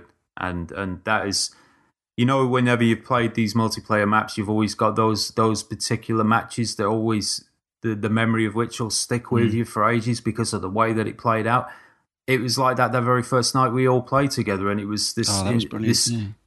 Yeah, and there was this team of all higher levels, and they kicked our ass for the first... Well, they had just a little bit more onto the little sort of meter that you've got to fill it. They had just a fraction more to go, and then they were going to be able to unlock our safe. And then we held, for whatever reason, we held off, and then suddenly one of us broke through and got to their safe and did the same to them, and then... And we won. We eventually won the match, and it was just like a complete turnaround where it looked like total defeat. Beautifully balanced. And it was just this... Yeah, and I just thought this is actually really good because I haven't felt like that in a multiplayer game in a long time. Just that sheer kind of, strange kind of excitement that you're playing, and suddenly it all turns around, and it's that moment where it can just change. And hopefully it'll endure somewhat because again, this remastered version, the PlayStation 4 sold incredibly well, the game sold incredibly well, so I think people will hold on to it and keep playing it. And if not, it's only 4 players a side, so if you're part of a community like ours, you can probably arrange a game night fairly easily. Right, we have quite a bit of correspondence, but I really wanted to hear, obviously, I think you've already understood, listeners, that the panel is a largely positive one. That happens for various reasons, but I make no apologies about it. But fortunately, we have some of our forumites to speak from the opposite side, as it were, and we shall hear from each of them. Jay, do you want to start with IMO? I was absolutely astounded, completely blown away. The credits felt like the end of the most amazing TV series ever. It has issues, but it seems churlish to bring them up in light of everything else. KT120 says, The Last of Us is a true video game masterpiece. The story is just incredible. I actually got a lump in my throat a few times in this game and even shed a few tears on occasion. The voice acting is also something to be applauded. The emotion Troy Baker poured into the role of Joel created a protagonist that will be remembered for some time. It was hard to believe that this was Ashley Johnson's first time voicing a video game character. Ashley did a good job in putting female video game characters in a slightly new light, that they aren't just sex objects there for male eyes, but they can be just as strong and impressive as the men. These are the reasons why Ellie is one of my favourite video game characters. The gameplay adds to the list of reasons why this game is what it is. I'm glad that I wasn't restricted to just using guns. Throughout the game, you'll discover different weapons that can be created from the ingredients around you, and they can be just as effective, or even more so, against infected. In my opinion, this game goes into the vault of great games such as MGS, Resident Evil, and GTA. It's a game that I will remember and play through again and again for quite some time. Thank you, Katie, one of our multiplayer chums. Derek Ritchie says, to start, I have some reservations about the gameplay, especially in regards to the encounter design. As has been noted before, there are 3 very annoying, very video game standard sequences that just ripped me out of the world entirely. Alongside that, Naughty Dog created some sections where you have to kill everyone in order to trigger the next section, which just annoyed me. There were a few occasions where I managed to combine stealth and killing to get to the obvious destination, but no prompt appeared until everyone had been dealt with. That removal of freedom to tackle the situation in whichever way I wanted, whether that be with or without bloodshed, was something that just felt at odds with the world around me. It was never too often, but enough to make me wonder why it was a condition of progress. The world is spectacular, though, and the narrative very strong. The way both leads act throughout the story is just fantastic, and I really enjoyed the way that they interacted and grew over the course of the game. Those exchanges at the start of the final city indicated just how much they had come to understand and like each other, and were fantastically delivered. And the sense of place, I was incredibly impressed with how much they made a linear path alive with stories and tales of incredible hope and sorrow. Everything that is not actually playing is as high a standard as we have ever seen, and that makes up a very important part of this game. Electric Krakosaurus says, I'd been looking forward to playing this since its release last summer, and I have to say I was really impressed. More than anything, I was impressed with the level of tension that the game created. Even at the end, when I was comfortable with the gameplay and quite adept at taking out clickers and humans alike, I never felt overpowered, which is how it should be. Although the game is quite linear, I really found myself playing the roles of Joel and Ellie from around winter onwards. When I entered the operating theater to save Ellie, I was quite surprised at how protective I felt of Ellie, and how angry I was at what they were about to do to her. I'm not really a violent gamer, if I don't have to be, but I still shot the surgeons in the head because I wanted to be certain that they wouldn't be able to do the same thing to another child in the future.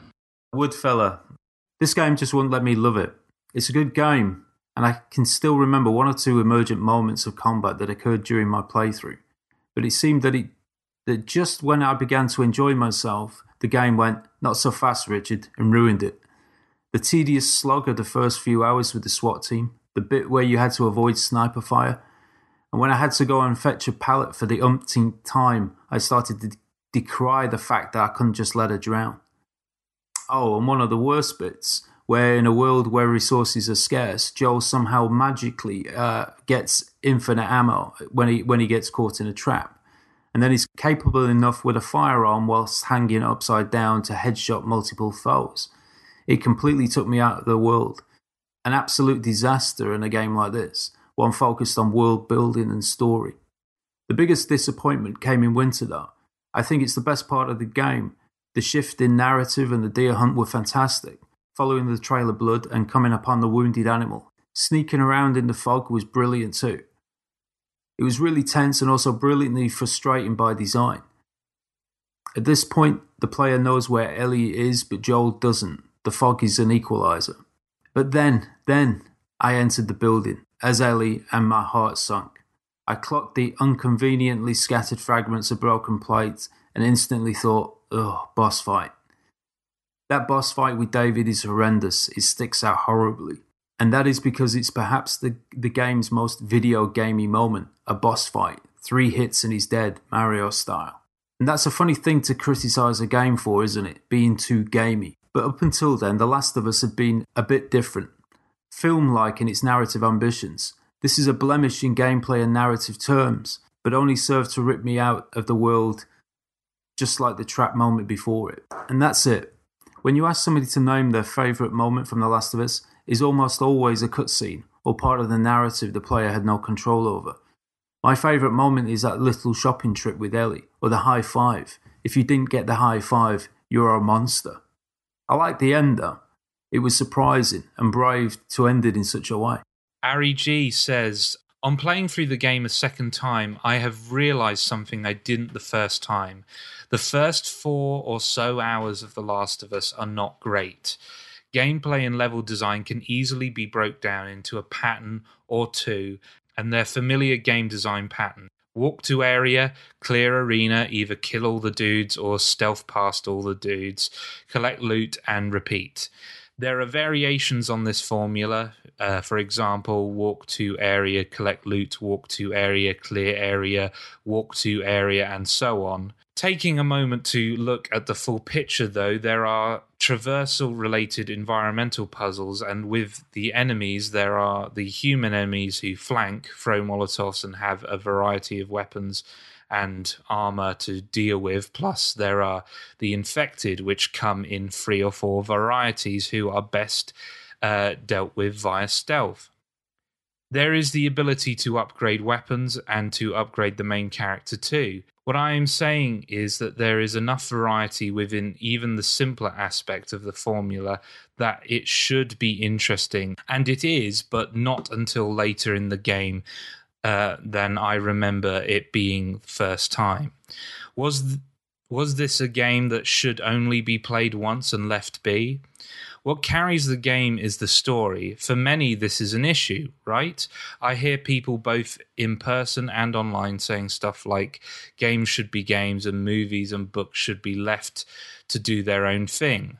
The Last of Us, if you look hard enough, tells its main plot through a combination of gameplay and cutscene, but it weaves the second narrative through its collectibles, the story of the world and what happened to various people within it, and more often than not, it's heartbreaking. The collectibles, for me, are what have kept this latest playthrough fresh and interesting.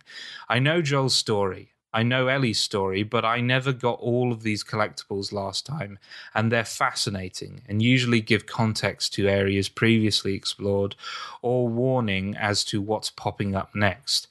That said, Joel and Ellie's story is still interesting enough to see a second time and should definitely be explored at least once.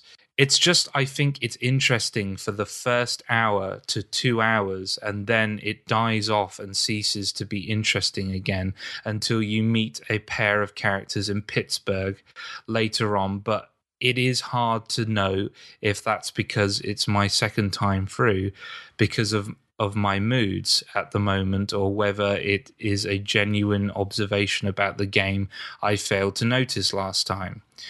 Both my impression of the story and my impression of the gameplay led to the same thing. The meat of the game, the real aspects that make the game exceptional, are much later than I remember. Perhaps it's a genuinely slow-paced game that carried me through the early hours with world building and exposition first time. I remember having issues with the game on the PS3, loading time issues, crashes, and level geometry not always loading, much like I had with Uncharted 3 recently, but not the pacing.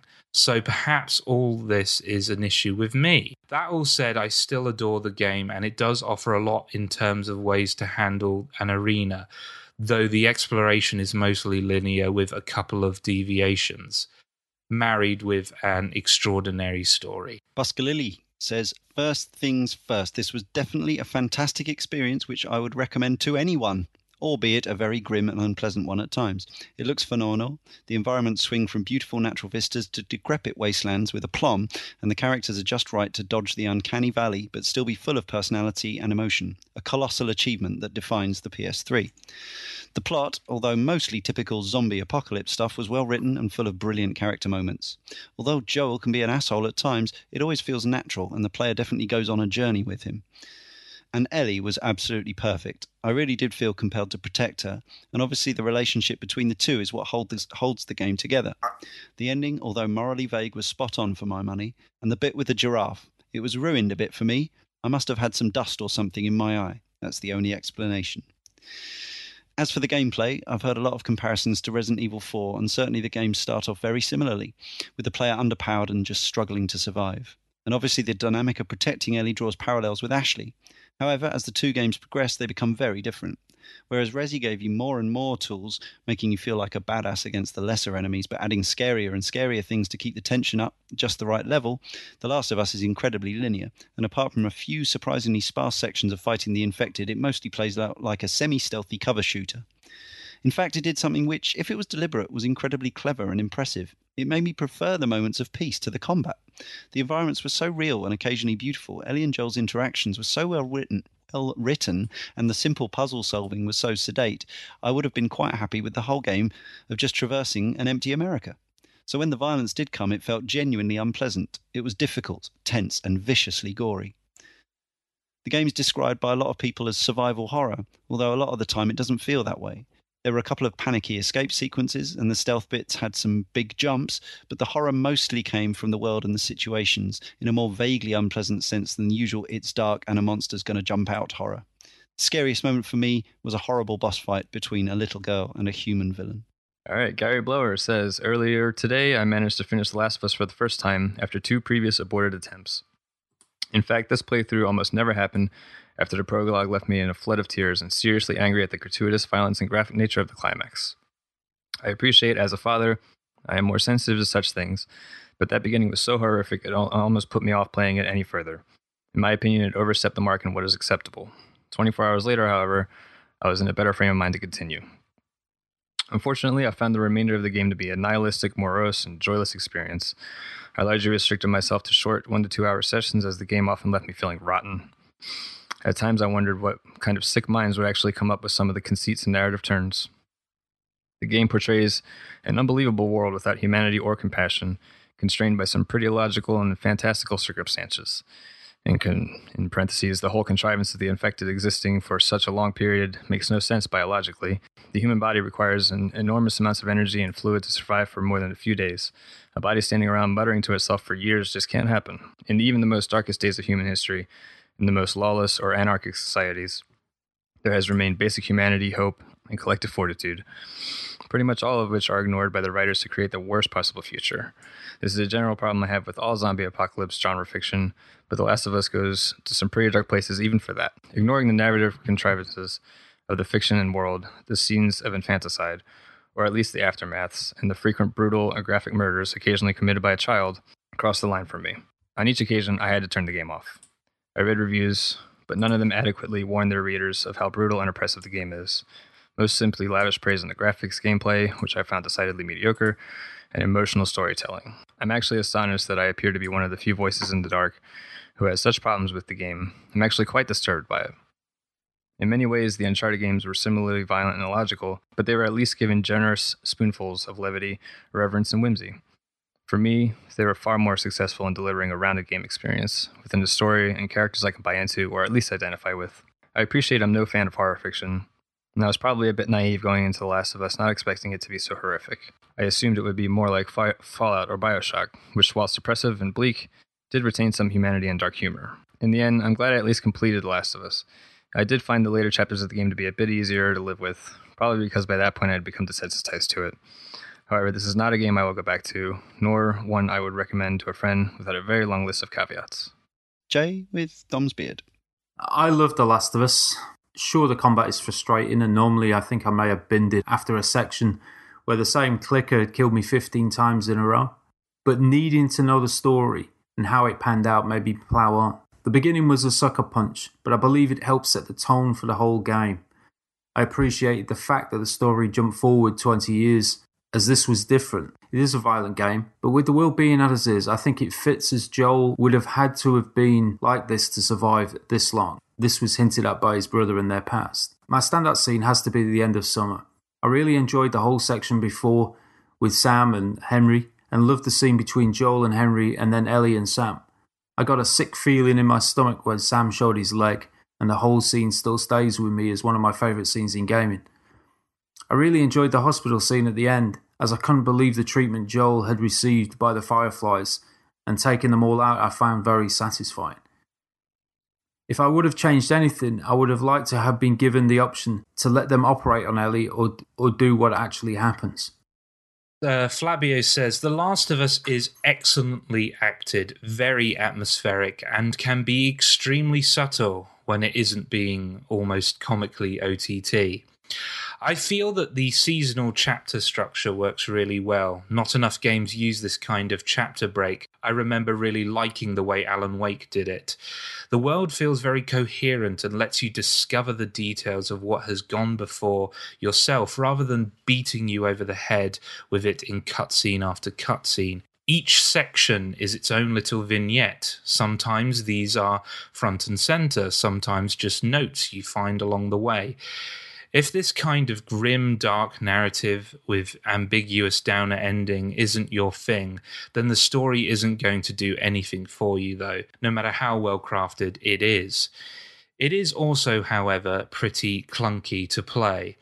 I suspect the combat controls being so woolly and uncooperative are a deliberate attempt to stave off the ludonarrative dissonance brigade, and to an extent it does. Joel isn't a trained killer, so killing should be hard for him.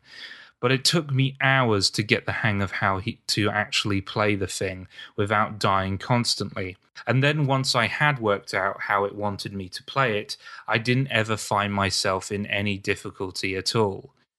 The controls are definitely a step back from Uncharted, even allowing for the fact it's not a run and gun kind of game. The camera could have done with moving up and away a little in Melee as well. too easy to be hit from off screen, and when some enemies can one-hit kill. Also, the opening Boston section drags on for far too long and is probably the least visually interesting part of the game. Why do developers do that? The game is amazing to look at later on, but the opening city is pretty generic. So yeah, I enjoyed it, but have zero desire to ever play through it again. Chase210 says, The Last of Us, one of my favourite games ever. Which is funny, because the first playthrough I didn't like it at all. I went to a midnight launch for the game. I'd seen every trailer, every review, had posters on my wall. I got it home and I was, at first, crushingly disappointed. The game, playing on normal difficulty, wasn't what I expected, and I was gutted. Until someone on the Cane and Rinse forums, I think, advised me to just crank the difficulty up and try again, which I did, and the game became much better. Even better on survival or grounded. My problem with normal mode in the game is simply it always gives you just enough ammo to shoot your way out of stuff if you need to. Enough supplies for shivs and health kits that the game wasn't very challenging or scary. Turning the difficulty up changes the game significantly, which is exactly what I wanted. You go to an encounter, you have maybe 2 handgun bullets, a shotgun round, and a bomb. There are several infected around, including clickers. You clearly can't shoot your way through. You have to sneak round, turn your torch off. Clickers might not be able to see you, but they can sure hear you, even you brushing against a bottle on the floor. It makes the game incredibly tense. Stealth is absolutely king, and it has an almost perfect mix between Joel going from the hunted to the hunter in a moment. The human enemies are also fantastic enemies because it forces you to change up your combat styles, since guns are just as threatening as runners. The only bits I didn't like are the ones where you're forced to shoot your way through, such as a final scene in the hospital or the fight against the bloater, but that tiny blips on almost perfection. I'm struggling to think of criticisms for this game. I love it. I love it to bits. It shows a game doesn't need to sacrifice story for gameplay, or vice versa. Let's conclude our correspondence with Neki Mansa's brief. Characters are unforgettable, the landscape is bleak and beautiful, the tension is real, and the story will surprise even the most experienced zombie game movie plotcaster. Normally I talk way more on games, but this one truly does the speaking for itself. This one game is worth owning a PS3 for. You can play nothing else on it and be satisfied with your purchase. Right. A load, as you might expect, of 3-word reviews. Let's rattle through these. Junazel, Emperor's New Clothes. Richie 6, dull, tedious, uninspired. Samtic says, conveniently placed pallets. Glenn Watts says, didn't need remaking. Mike Dixon, shiv that clicker. Sarah Finalia says, post-apocalyptic dad simulator. Vimesy74, it's been emotional. Patrick Smith, ending broke me. Matthew J. Woolley, villainous all along. Tatsun, emotionally charged excellence. Steemarsh says, compelling, gritty, brilliant. Dastardly Jabby says, harrowing, beautiful, amazing. Vincent McCauley, dark, mature storytelling. Matthew Rain, emotional, violent perfection. Brad Galloway, utterly eclipses Uncharted. Lee Scovell says, Naughty Dog's masterpiece. Jake Del Toro, one word, masterpiece. Nathan Druitt says, a watershed moment. Alan Wilkinson says that it raised the bar. Andy Pitty says, an industry changer. KT, harrowing but beautiful. Mostly positive, but certainly not exclusively so. As always, very good. I don't think we need to go into huge depth with summarising, but I'm sure we all have something to say in conclusion. Let's start with Jay again. Right, I would say if you own a PS3 or now PS4 and you haven't played this game, I honestly think you're doing yourself a disservice. If there's a particular reason, if it's just you haven't got around to it, I would say, find the time. I think it's a game that, for me, it's a shape of things to come in terms of the way that in-game narrative is viewed and the performance within games is viewed. And certainly it's a benchmark title in that it will be one of those now where, we'll look back in a few years' time and this is where a lot of people sat up and started taking notice of just where and just how you can, carry this stuff over in a video game. Sean, conclusions. Not much to add to Jay there. It's one of my favorite games of all time. It's I know it doesn't do anything new, but what it does do, I feel like it sets the bar for so many things: graphics, world building, sound design, storytelling. It's does so much well. It's such a finely tuned machine.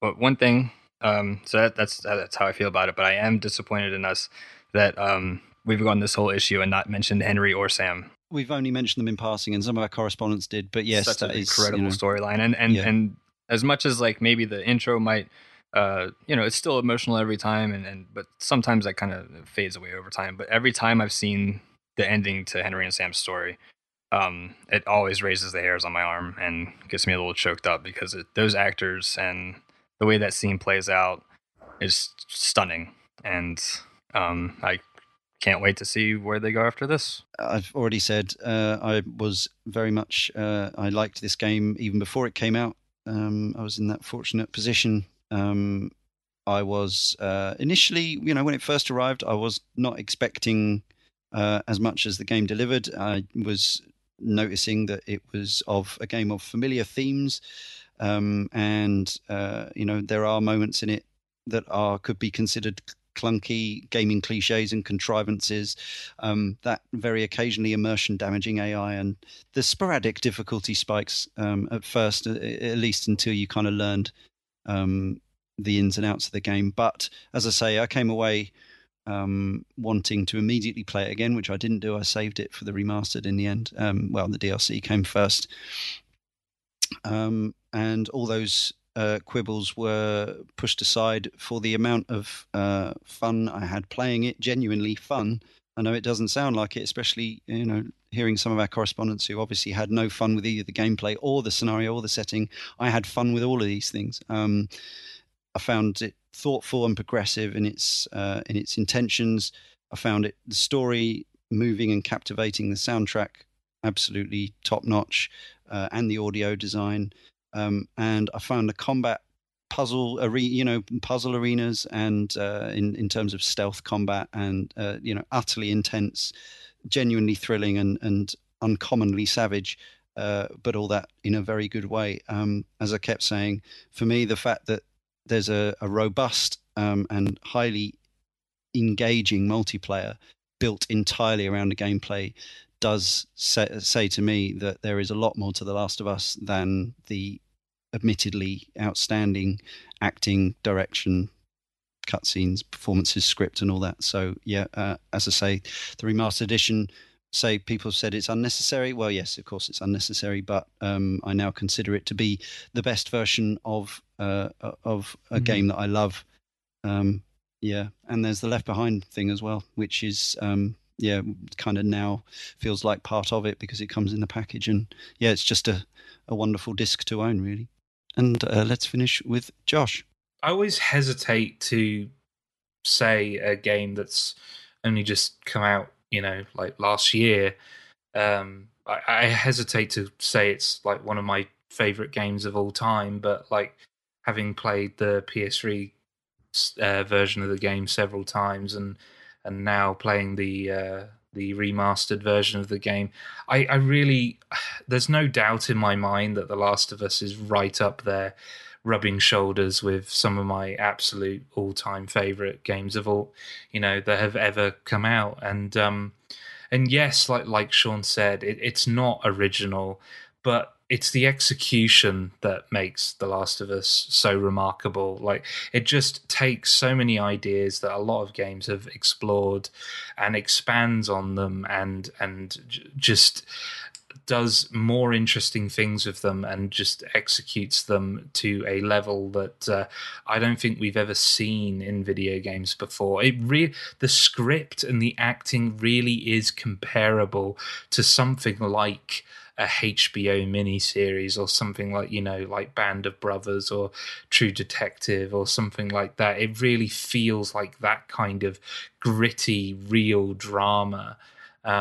Which is the kind of storytelling that I love in television and film that I rarely get to see in video games. And it's great to see The Last of Us kind of leading the charge into, more mature storytelling, and storytelling that's not afraid to explore the darker side of humanity, the human condition, and everything that goes along with that. But also, I just enjoy The Last of Us as a gameplay experience. I think it it takes what Uncharted did, but actually makes a game that is far more deep.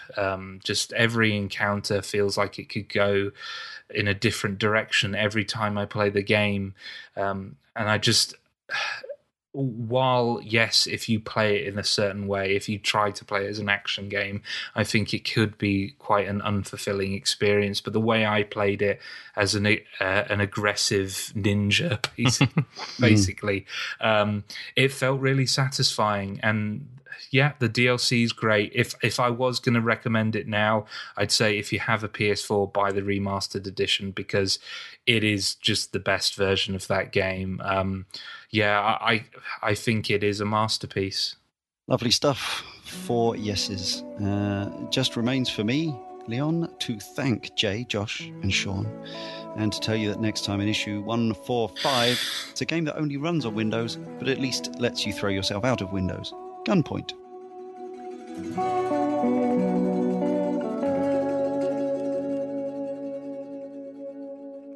Well, there you have it. Our 2014 take on The Last of Us, the original and the remastered version, which came to PS4. I guess that was even before the PS4 Pro was a thing, so the remaster kind of got a boost on the PS4 Pro as well. So there are, as we'll talk about, sort of multiple tiers of ways of playing The Last of Us, the story of part 1. But yes, here we are. Leon again. My voice may have changed a tad. I don't know. I know voices do change over time, but yes, microphones certainly do. It's me. Yeah, yes, that's true. Sound quality may be different, but yes, we're here in January 2023. Jay and I, the only two surviving members of 2014. Don't worry, Sean and Josh are both still fine, but they're no longer with the Cane and Rinse podcast in the same way. But here we are to talk about The Last of Us Part 1, which was released in September 2022 on PS5 and is coming, at the time of recording, to Windows PC on March the 3rd, 2023. So there'll be a potentially even more spectacular way to play it, with obviously depending on the power of your GPU and CPU, as great as the PS5 version looks, you can even push the frame rates and the resolutions and the texture qualities and whatever else up to the ultra max on your Windows PC if you have the option from a couple of months time, when fever for the new HBO drama, as I gather Josh predicted, kind of, or alluded to, will be I guess how many episodes is the TV show? 9. 9, okay. Series 1 is 9, and that covers the first game and then some, I guess. Yeah, right. Okay. First game and Left Behind. Okay. Yeah, cool. I guess that'll be like a standalone episode, maybe a flashback one? Probably, probably in a similar way that it kind of fits into the main narrative. Cool. Very exciting stuff. So, I think I do want to address, even though we don't always talk about the kind of the talk around games, obviously post The Last of Us Part 2, which we've also done a podcast on, the audience has been kind of divided. There's a lot of people who are very vocally anti Part 2 and therefore have become anti everything to do with The Last of Us. And I think that, combined with the pricing and the timing of this remake, The Last of Us Remastered was still on PlayStation Plus library. And I think when Sony announced that this was coming out as a £70 full price release, there was a certain amount of teeth drying, air sucking, which I can completely understand. It's a lot of money for a game you've already played. I mean, this sort of segues nicely into our history with this version, is that I was excited for it from the start. Obviously, I'd have rather they'd released it at a more mid-price point, as it had already been released, and it is effectively leveraging a lot of stuff that already existed, assets-wise and things like that. Writing, acting, it's all still in there. But because my love for this game, which has really not changed at all since we recorded that podcast, I still love it. I still play it. My excitement was such that I was willing to pay, slightly grudgingly, the full price for the game at launch. But I knew it would get cheaper. Is that where you come in, Jay? Did you wait for a little price drop? Yeah, I'm stubborn like that. I mean, it's fair enough. You know, we talk about this on our Patreon monthly podcast fairly irregularly, but it comes up about price points and stuff. I'm prone to waiting. Yeah, but I'd already said that I wanted to play this prior to the TV series started because I wanted to do a full kind of 1-2 punch replay before the series started. So I was hoping that I could pick this up in around about Christmas for a reduced price because you got pre-Christmas sales, you have New Year's sales, so there's a lot of sales at this time.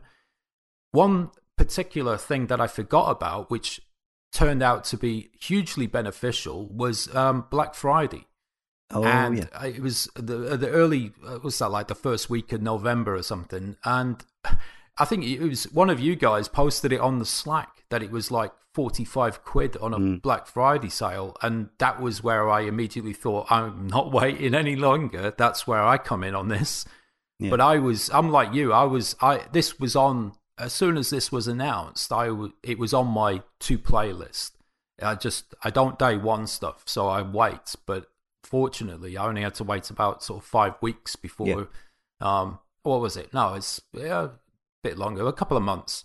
Yeah. So a couple of months, and then I managed to grab a copy for a decent reduction.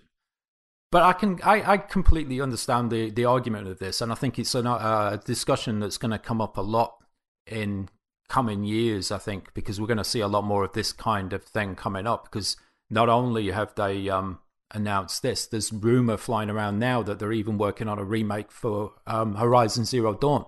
Yeah, right. And I guess to coincide with the TV series it's currently in pre-production now, so it's like, I guess in this time, some point next year, we'll see the thing on that. But I think if that comes out at a full price release, there'll be a hell of a lot of pushback against it because, technically it's an even younger game than The Last of Us is. At that point, it would be, 7 years? So I think this is a conversation that's going to keep coming around all the time. And people have to make their own choices. Exactly, yeah. And they have their own feelings on what things are worth, and that's obviously absolutely fine. Yeah. And of course, yes, if you wait, prices inevitably drop, especially digital sales. And if it's a Sony-owned title, there's every chance it'll end up as a PS Plus game at some point, at least on one of the tiers that you might be on. I don't know what the current price is. I don't know whether it hasn't had a permanent reduction yet, has it? Yeah, I think currently it's on about sort of £53-54 or something like that. Right, okay. And I'm not sure about buying it physically, but obviously people can do their own research. And as I say, everyone will have a mind. Maybe our upcoming conversation about the quality of the release will persuade people whether it's worth it to have another playthrough of this version over the remaster, which, yes, I think the remaster's still pretty damn fine and still looks pretty decent, especially running the PS4 Pro client on a PS5 or on a PS4 Pro. But you get the advantages of it not being a noisy affair on the PS5. You get the highest resolution and frame rates possible of the old version. And if you compared, I would suggest that if you ran remastered side by on a PS4 Pro or a PS5 next to the original PS3 release, you'd find the differences quite stark and startling at this point. I think the PS3 version, as great as it was in 2013, would probably show its age. It would probably look quite low res and fuzzy and a bit choppy now. Yeah, I went back and I replayed. I thought I had a completed save, but I realised that I'd changed my PS3 in the time since playing it, and so I had to just play the intro, and I didn't. Yeah, there probably would, if I'd had full chapter select, there would have been a few chapters I would have bounced in, but I've got to say, I don't think I'm ever going to go back and look at the older versions at all after playing this one. I don't feel the need to at all. Yeah. Yes, and obviously I guess one other controversy, such as it is, was the removal of the multiplayer component compared to the PS3 and PS4 versions, which had this quite robust and enjoyable factions mode, which I did play a little bit of, but it was short-lived, yeah.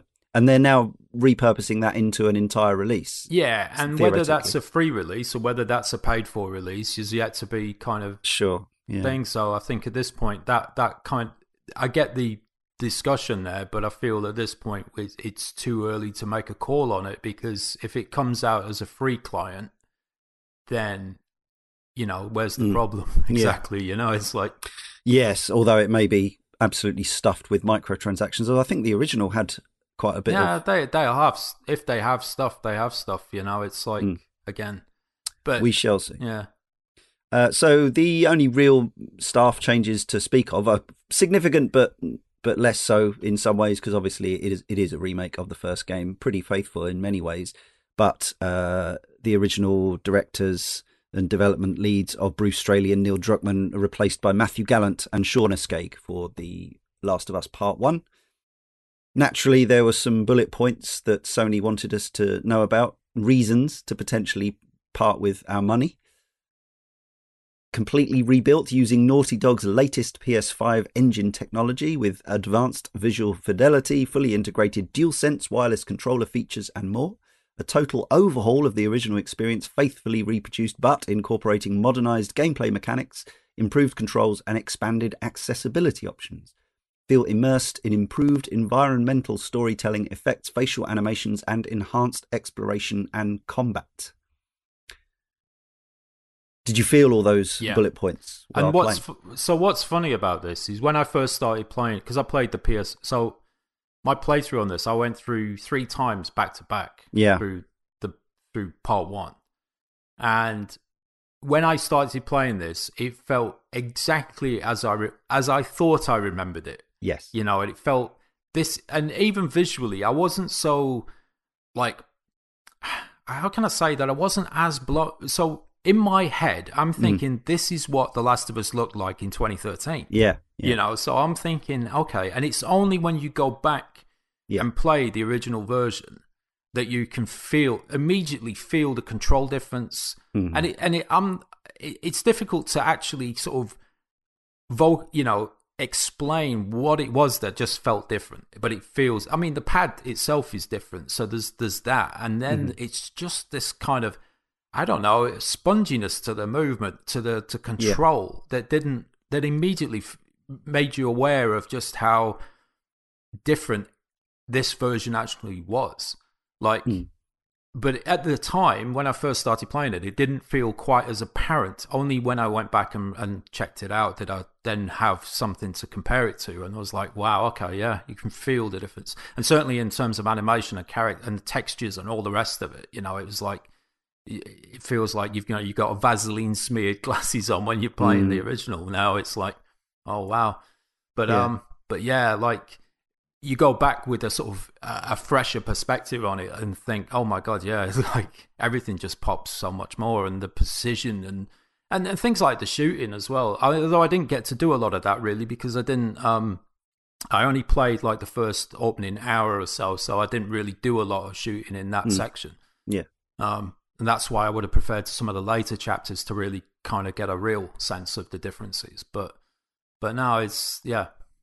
Naughty Dog games used to get a lot of criticism for the feel of their shooting, which I felt was, in some ways somewhat justified, although I always enjoyed these and the Uncharted games. But as I recall, The Last of Us felt like a step up from Uncharted in terms of their nailing this kind of precision of combat, the combat feel. But every iteration since then has felt a little better to me. Whether it's adding the 60 hertz, obviously the higher resolution actually helps with target acquisition and things like that. I was reading or watching something the other day where people saying that actually, it's not just when it comes to sort of playing particularly competitive online games, resolution and level of detail and things like that really do matter, because it actually plays into the gameplay. And here, although if you're not playing on the hardest difficulties, the game is, it has moments and you can definitely still die, but I wouldn't say the overall experience is, it's not Dark Souls hard or whatever. You are meant to progress, but the playing with the enemies and stuff, and having long range combat and stuff is only assisted by the increase in frame rates and resolutions that that the newer versions give you. I think another aspect that is worth commenting on is the sort of the use of the Part 2 AI on the enemy enemies and clickers and whatever else. I think they behave a bit more authentically. There's a few more times where they were a bit smarter about flanking and things like that. There was that famous comparison, I'm sure we talked about it on the original podcast, of the intended AI for the original game and the shipped AI, which was a bit of a downgrade from what they were hoping for. And I think maybe the AI in this still doesn't quite reach what they were aiming for with the original game, but it's closer. I mean, they do stuff that the original didn't do. Flanking, for starters, it wasn't a thing that they seem a lot more intelligent than they used to be. It's weird because what I liked with this, because as I said earlier, I bounced through both games back to back. I went through part 1 3 times, then played part 2 once. But it was, what I really appreciated is that crossover. One thing that this version has taken is a lot of the menus and control schemes from part 1 straight into, or they've taken it from part 2 straight into part 1. And there was a real fluid transition between the two games. There was no relearning, no having to kind of adjust anything. It was all just kind of exactly as the previous game in the process of playing part 1 and 2. Part 1 was bang on. They just copied and pasted the whole, more or less the entire menu and stuff over from that. And the crafting and and workbench, which have now been given these incredibly complex and lavish animations. It does sort of, even though as cool as they look and as beautifully animated as they are, it does sometimes make me laugh when you're right, I'm gonna increase the range on my rifle, and he basically just gets a rag out and polishes it. So sometimes they're more complex than that, where you'll see them screwing on a sight and all this kind of stuff, which is really cool. But sometimes it's a bit, does that really work? I don't think so.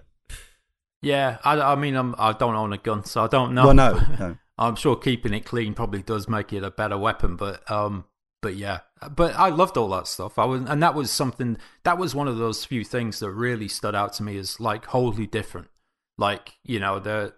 I liked the original from what I can remember, and I mean, I've looked at a few YouTube videos for the comparison on what the original looked like, but this stuff was on a level of detail. There was one particular thing, I think it's when you've got the sniper rifle or the hunting rifle, and you put the long range scope on it. There's 4 screws on the top of this, you see the screwdriver go in precisely the right point as he's screwing it in, and I thought that's just on a level of the attention to detail thing. I loved that. I loved looking at that stuff, and I was always kind of interested to see how far it went with that. I think the haptics are really strong in those bits as well. Which and again, I think they do add a lot, and the haptics are now something where obviously we've had kind of vibration in our laps since I guess my first game was Star Fox 64, Lilac Wars in 1997, and obviously that was very kind of basic mechanical rumble on or off for longer periods, and now we're at the point where in some games, like in Star Wars Jedi Fallen Order, every single step on the PS5 version you get a little vibration. It's one of those things where I think it's, I was saying to Darren the other night, we were playing Dead Space 3 together, and he was commenting that his rumble had stopped, and that's basically, it switches it off when the batteries are going on the controller. And I was like, I don't always notice when that happens, but as a battery saving measure, that's quite interesting. But on the flip side of that, I do really notice now the difference between playing Xbox games and PlayStation games in terms of the ones that actually utilize the DualSense for complex haptics. I think I do find it's a complete luxury. It's not essential to my game playing life, but when it's there and done well, it can add something. Oh, it adds a surprising amount. I do notice it. If I turn it off, like it feels like there's something missing. And Right. it feels, it's like it, you know what it is because you're not feeling it. But it's surprising how much it takes away from the experience once you've gotten used to it being there. Yeah. Like, I feel like, it makes me uncomfortable to keep playing a game if the haptics have been switched off. Mhm. Like, I need them back on because I feel like it's a weird kind of, yeah, they're integrated so much into the actual game and experience, and when they're done well, like it feels like it's another sensory aspect of playing the game. That if it comes away, like it's like if you, as we'll talk about this within the accessibility stuff, but there's one of the things they've done with the haptics on this in particular is haptics to speech, which. This is, I think, the first game that I've encountered them doing this. Yeah. And it's all part of their accessibility stuff. Yes. But I was really fast. When I first started playing it, I turned this on because I wanted to know what this was. And it's basically just subtle vibration that goes in flow with the dialogue. Mm-hmm. And it's... I have no idea how that helps people, like, because I don't have a problem. I can hear the speech. But I was thinking, this is actually fascinating, like, in terms of the implementation of this stuff. Like, the idea of vibrating the pad so you can feel when people are talking. Yeah. Now, I don't know if you're able to ascertain... Well, I suppose you'd be looking at subtitles as well as feeling the speech, that it gives you that extra kind of layer to that experience, which I thought... Although the facial animation is good, we're probably not at the lip reading stage yet, so I imagine I don't know how close that is off if we'll see that, because not long, but probably not there for AAA titles anyway. But yeah, I think we'll probably see that level of. I see. I'm curious because I don't lip read, so I'll be curious for somebody who does lip read whether that is how far it is away from that. Yeah, because we're at the point where. One of our recent podcasts was Spider-Man Miles Morales. That is interesting because there is a character who has like a hearing impaired character who uses American Sign Language. Yes, accurately, like so well. It's animated to the point where you can read it. Yeah, and I thought that's fascinating. Like just this. That's where we're at now with this kind of thing. So I don't think we're a million miles away from. No, I expect on the on the most high rendered, the most expensive visually cutscenes. I expect you can lip read those because the animation is the motion performance capture is so 1-to-1. Yeah. And I think all the cutscenes are now rendered in engine rather than before where they were pre-canned, which again is one of those things where you could greet that as a player with an Alan Partridge shrug, like, so what? It doesn't make any difference to me, but it does mean that you can. Well, it does in gameplay as well because there's no loading. There was loading between those two, between the old version. Right. You would get a black screen for a second before it went into from cutscene to gameplay, and now it's like there's seamless transitions. Yes, like just. Yeah, the whole game is pretty much like seamless, isn't it? And as partly the extra power of the PS5 and the SSD and all that stuff, which is all good. Yeah, but further to the accessibility conversation, this is something that Sony's been driving at for a long time now. Yeah, I don't know if it's if it's all entirely for the good of their hearts or whether it's to increase their market share or... Well, I think a combination, really. Because, I mean, by making a game where more people can play it, more people are likely to play it. I feel, you know... Microsoft and Sony have both been kind of doing a lot with this. Obviously, Microsoft released its adaptive controller some years ago, and Sony have just announced theirs, which is great. I think Sony maybe led in terms of software with accessibility, and Naughty Dog was one of the studios that was pushing it from quite early on. Was it Uncharted 4 that was one of the earlier games to have a big old suite of accessibility options? Yeah, I think so, yeah. And obviously Xbox have kind of gone there with Forza Horizon 5, having an actual sign language person in the corner of the screen and all this kind of stuff, which is fantastic. Now, I'm a lucky, privileged person. currently I don't need to use many of these options. I choose to use one or two of them.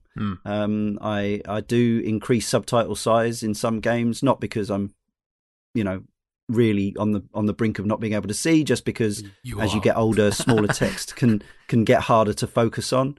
And the other one I use, which is purely a preference thing, is I turn QTEs from hammering to holding, because I just find it boring. I'm just done with that. Like some games, I feel it adds something, but with a game like this, I'm happy to not have to kind of hammer the whatever button to open a door or choke someone out or whatever. I'm happy just to push it or hold it. Yeah. So stuff like that. But obviously here you've got an absolute ream of options where you can change any facet you want to. I mean, there might be things missing. I don't know, because I'm not an expert in this field, but I know that this game has won awards for its accessibility options. You can change the colors of everything to high contrast. You can make it so that you progress even if you're, not necessarily capable of completing sections. You can. What else can you do? Remind me. There's tons of stuff. There's no word of a lie. There's probably about 60 individual options to choose from. You've got, so they're all under they're under a bunch of headers initially. You've got alternate controls. So that's like, within that you've got you can remap the entire controller. And that's also where you turn from like holds and presses, which is like, the changing the tap to hold to toggle, that kind of thing. Yeah. There's the assistance options within that, which are lock-ons, and this is where I use this on the playthrough, which is auto pickup. Ah, okay. So you don't have to manually kind of press a button to pick anything up, which I thought, that's something that I don't feel adds anything necessarily to the gameplay, but it makes it a lot easier. So you just go near stuff and it hoovers it up? and you will automatically grab it. Like an old video game in some ways, just like you walk over a box. Well, so I like playing games where I go over a gun, I automatically pick the ammo up if I need it. So it's that kind of thing. But I didn't even think of turning this one on, because I'm sort of a bit addicted to the kind of triangle, sort of gathering up all this stuff. I find that I get a bit annoyed by having to do this all the time, like just keep pressing the button to go over stuff. I don't mind looking for stuff, but I don't want to be kind of keep tapping the same Does it work button. with the collectibles? Yeah, it works. Well, actually, as in documents and stuff. No, because the ones you have to read, you have to manually kind of get a prompt. Yeah. But so I use a few of the. I do go through these kind of options often, and I wanted to have a look at these anyway. But there's a ton of stuff. I mean, so I'll just run through the various headers on this, because after you've got alternate controls, you've got magnification and visual aids, and this is another one that I use, but only on first playthrough. So I use this on the second and third playthrough, but this is specifically to help with collectibles, which is the high contrast display. Yeah. There is 3 options, but the first one is the one I usually leave it on, which basically it renders everything in like a grayscale. Mm-hmm.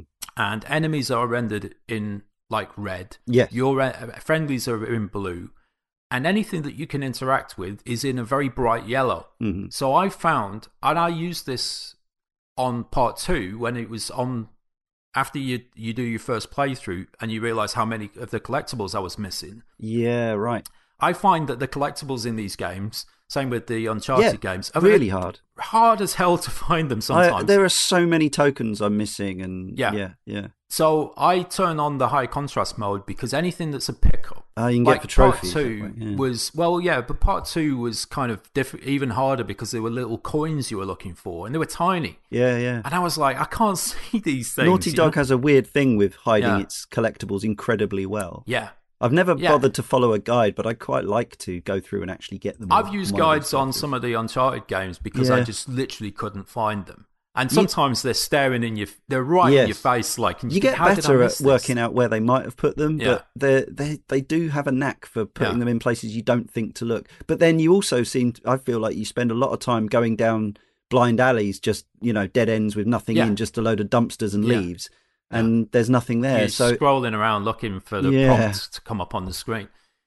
So I use this high contrast mode in order to avoid all that. So on like the second and third playthrough, if there was an area where there's because you can see as you go into your chapter select which ones you're missing stuff on, and it'll tell you, you know, number of collectibles found and that sort of thing. And so if I've only got like a few, I will turn on that mode in order for me to be able to spot them, because it does take a lot of the unnecessarily, like the unnecessary legwork of trying to find a collectible. You've got no idea where they've hidden it. So I turn those modes on just to make it easier. And that's the purpose. I mean, accessibility, it's a weird thing that I get the purpose of this for people, you know, with color blindness and all that kind of stuff. It makes their life a lot simpler in terms of playing the game as well. Yeah. And that's great. But I find that there's a lot of this stuff. Like the level of this, like, so one thing they've added to this, which is in 2, but they've got like a whole stack of motion sickness stuff as well. Yeah. So you can like adjust like the obvious things like motion blur and the effects on screen, but you can put like a dot in the middle of the screen to focus on. So all these little things, you know, which I feel are kind of awesome. Yeah. And then there are some that you think they've also got this thing. When you've finished one playthrough, you unlock what are called gameplay modifiers. Yeah. And you can look at them as the old-fashioned cheats. I mean, they are actually called cheats in the thing. But then you've got things within the accessibility that fall within the same kind of remit with this stuff, where you've got, after the motion sickness tab, you've got navigation and traversal, and there's a stack of options within there. But the two that I caught were ledge guard and infinite breath, so that when you're underwater, you don't have to kind of worry about holding your breath. Which I found a couple of times yesterday and thought that was annoying. But you know, but obviously, if you want the challenge of not drowning in certain sequences, which are designed to be, you know, you're supposed to be swimming to air pockets, you're supposed to be checking your environment. But if you've done it, you don't want to do it. Yeah, if you can't do it. Well, that's it. If it's just you don't want to, that's fine. But some people, you have, you know, people with disabilities and stuff may have like motor issues that it's not quite. It just takes that level of fiddliness out of some of the control stuff. Yeah. And I'm down with all of this. Absolutely. So on my second and third playthrough, I used a ton of those modifiers. Infinite ammo, infinite crafting. I am not messing around on the second and third playthrough because it makes those a doddle. And my priority, because I platinumed the game, I wanted to get a full suite. I didn't want to, I wanted to get all those collectibles, so I don't want to mess around with looking for crafting items so I just turn all that stuff on. Right. And so I can, infinite melee durability, so I can just pick a good baseball bat and stick with it through the whole game, Oh, okay. It's like all this stuff.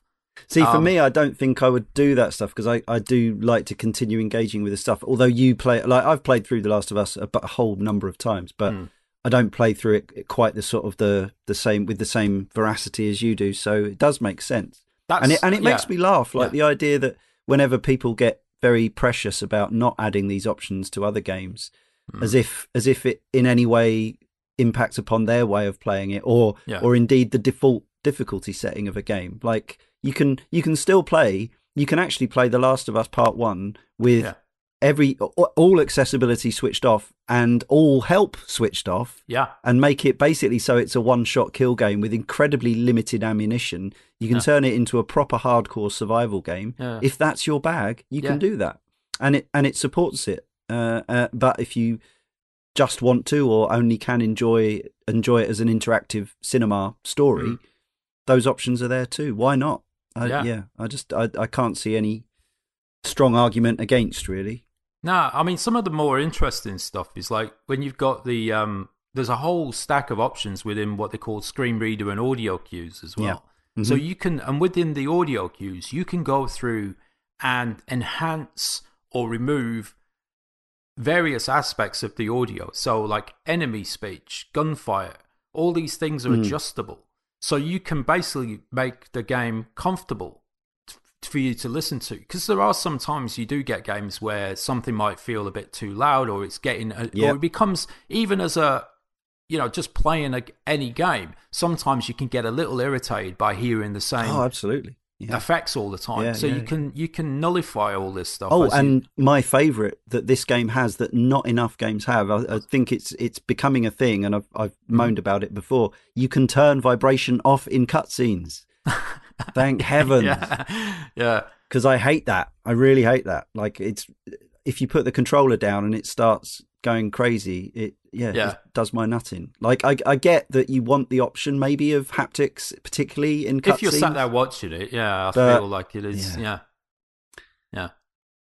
all very good stuff. I mean, talking about the audio, this supports the PlayStation 3D audio. If you've got the headset, I find that the vertical stuff about 3D audio is not super noticeable, but the surround is very effective for me, and does help you know where things are coming from. And generally, the audio design in this, without doing a direct one-to-one comparison, obviously on the internet there's lots of screenshots of graphical comparisons and videos, which are mostly fairly stark. Occasionally you'll go, oh, the original still looks pretty good, and other shots you're like, whoa, it looks like a PS5 game instead of a PS3 game. But I think the audio fidelity is enhanced as well. There's a lot more depth of sound and breadth of sound. For sure. Both in terms of its audio frequencies, but also the actual Foley, the diegetic effects and all that kind of stuff. There's way more. It's more of a physical or visual thing, but there's way more destruction in the environments than there was. So firefights feel a lot more kind of intense, with bullets, going past you and smashing into glass behind you, and bodies as well. I mean, I on my second and third playthrough, I would use Molotovs and nail bombs a hell of a lot because I had infinite crafting. So I'm just using like that and the flamethrower. It's just I'm currently on a New Game Plus where I am still limited, but even then, it's pretty much I can just go on a killing spree. Yeah. There's a bit within the game when you're playing as Ellie and you're going into the like chalets and the holiday homes after you've escaping from the guys chasing you. Mm-hmm.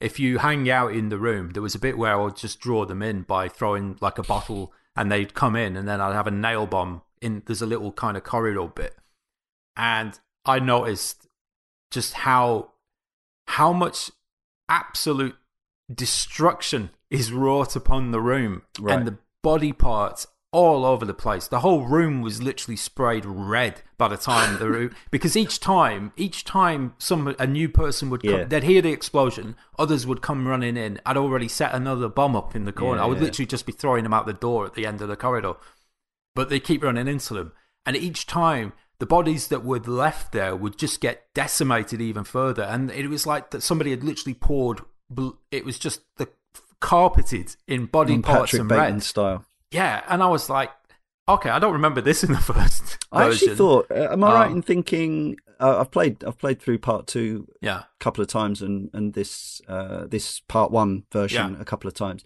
Am I right in thinking they've actually toned down some of the because part 2 is all about, like, it's a very unsubtle commentary on violence, and a lot of the violence in it is pretty extreme, including in the firefights. Now, obviously, in this game, there's still plenty of gore and nastiness, but I feel like maybe some of the sort of shooting people's arms off and stuff like that isn't such a big thing here. No, I just use the shotgun and find out, but I didn't. I thought it was that. There was a couple of times where Kai was sat next to me, and it's the first time you encounter the bloater in the gym. Yeah. And it literally tore his face apart, and even Kai was like, "Oh my god!" Yeah, I meant in the actual, rather than the cutscene deaths, the actual firefight stuff. Yeah, no, I would do. So one thing that I noticed seemed to happen a lot more often in this version of the game. Now, I'm not sure I can't remember if it was in the original. Was the bit where you wing people and they go down and they start bleeding? Because I remember that in 2. Yeah, that's an addition for part 1 that wasn't in. Because I remember us talking about it years ago. Yeah. I remember you saying, although, it sounded a bit brutal and unpleasant, we were saying sort of how cool would it be in a video game if if you had people begging. antagonists. I think we were talking specifically, maybe if memory serves, it was Red Dead Redemption stuff, but it was like, but it was this idea of like people, dropping their weapons and kind of surrendering, and you being left with a situation where you made a choice, as you do with this. Although there's not really a choice. It's like, do you club them or shoot them? Is the choice you have. You can just walk off, can't you? I wouldn't. I've never tried it. In fairness, I never tried it. Because I just didn't trust them. So I was always like, I'm not giving you the option. But I would use the shotgun a lot. So it was like, if you pop them, there's not much left of their head when you do. And it's like, you can like do a lot. You can blow their legs off and blow their arms off and stuff, all that stuff. I found that out in the hotel sequence, because I was literally just camping behind a barricade, just popping people with the shotgun as they... came within reach. Did the PS3 original have a photo mode? No. And the remastered did. Yeah. But it's overhauled for this version, and you as a big photo mode user, but it was, but I found it. I didn't find it as useful in this, or as like the photo mode's something that I do kind of. It's a good photo mode. Okay, I've taken a few, but I thought I enjoyed playing around with 2's photo mode a little more. And I don't think there's that much difference between them, but it felt like... So it does that thing where when you...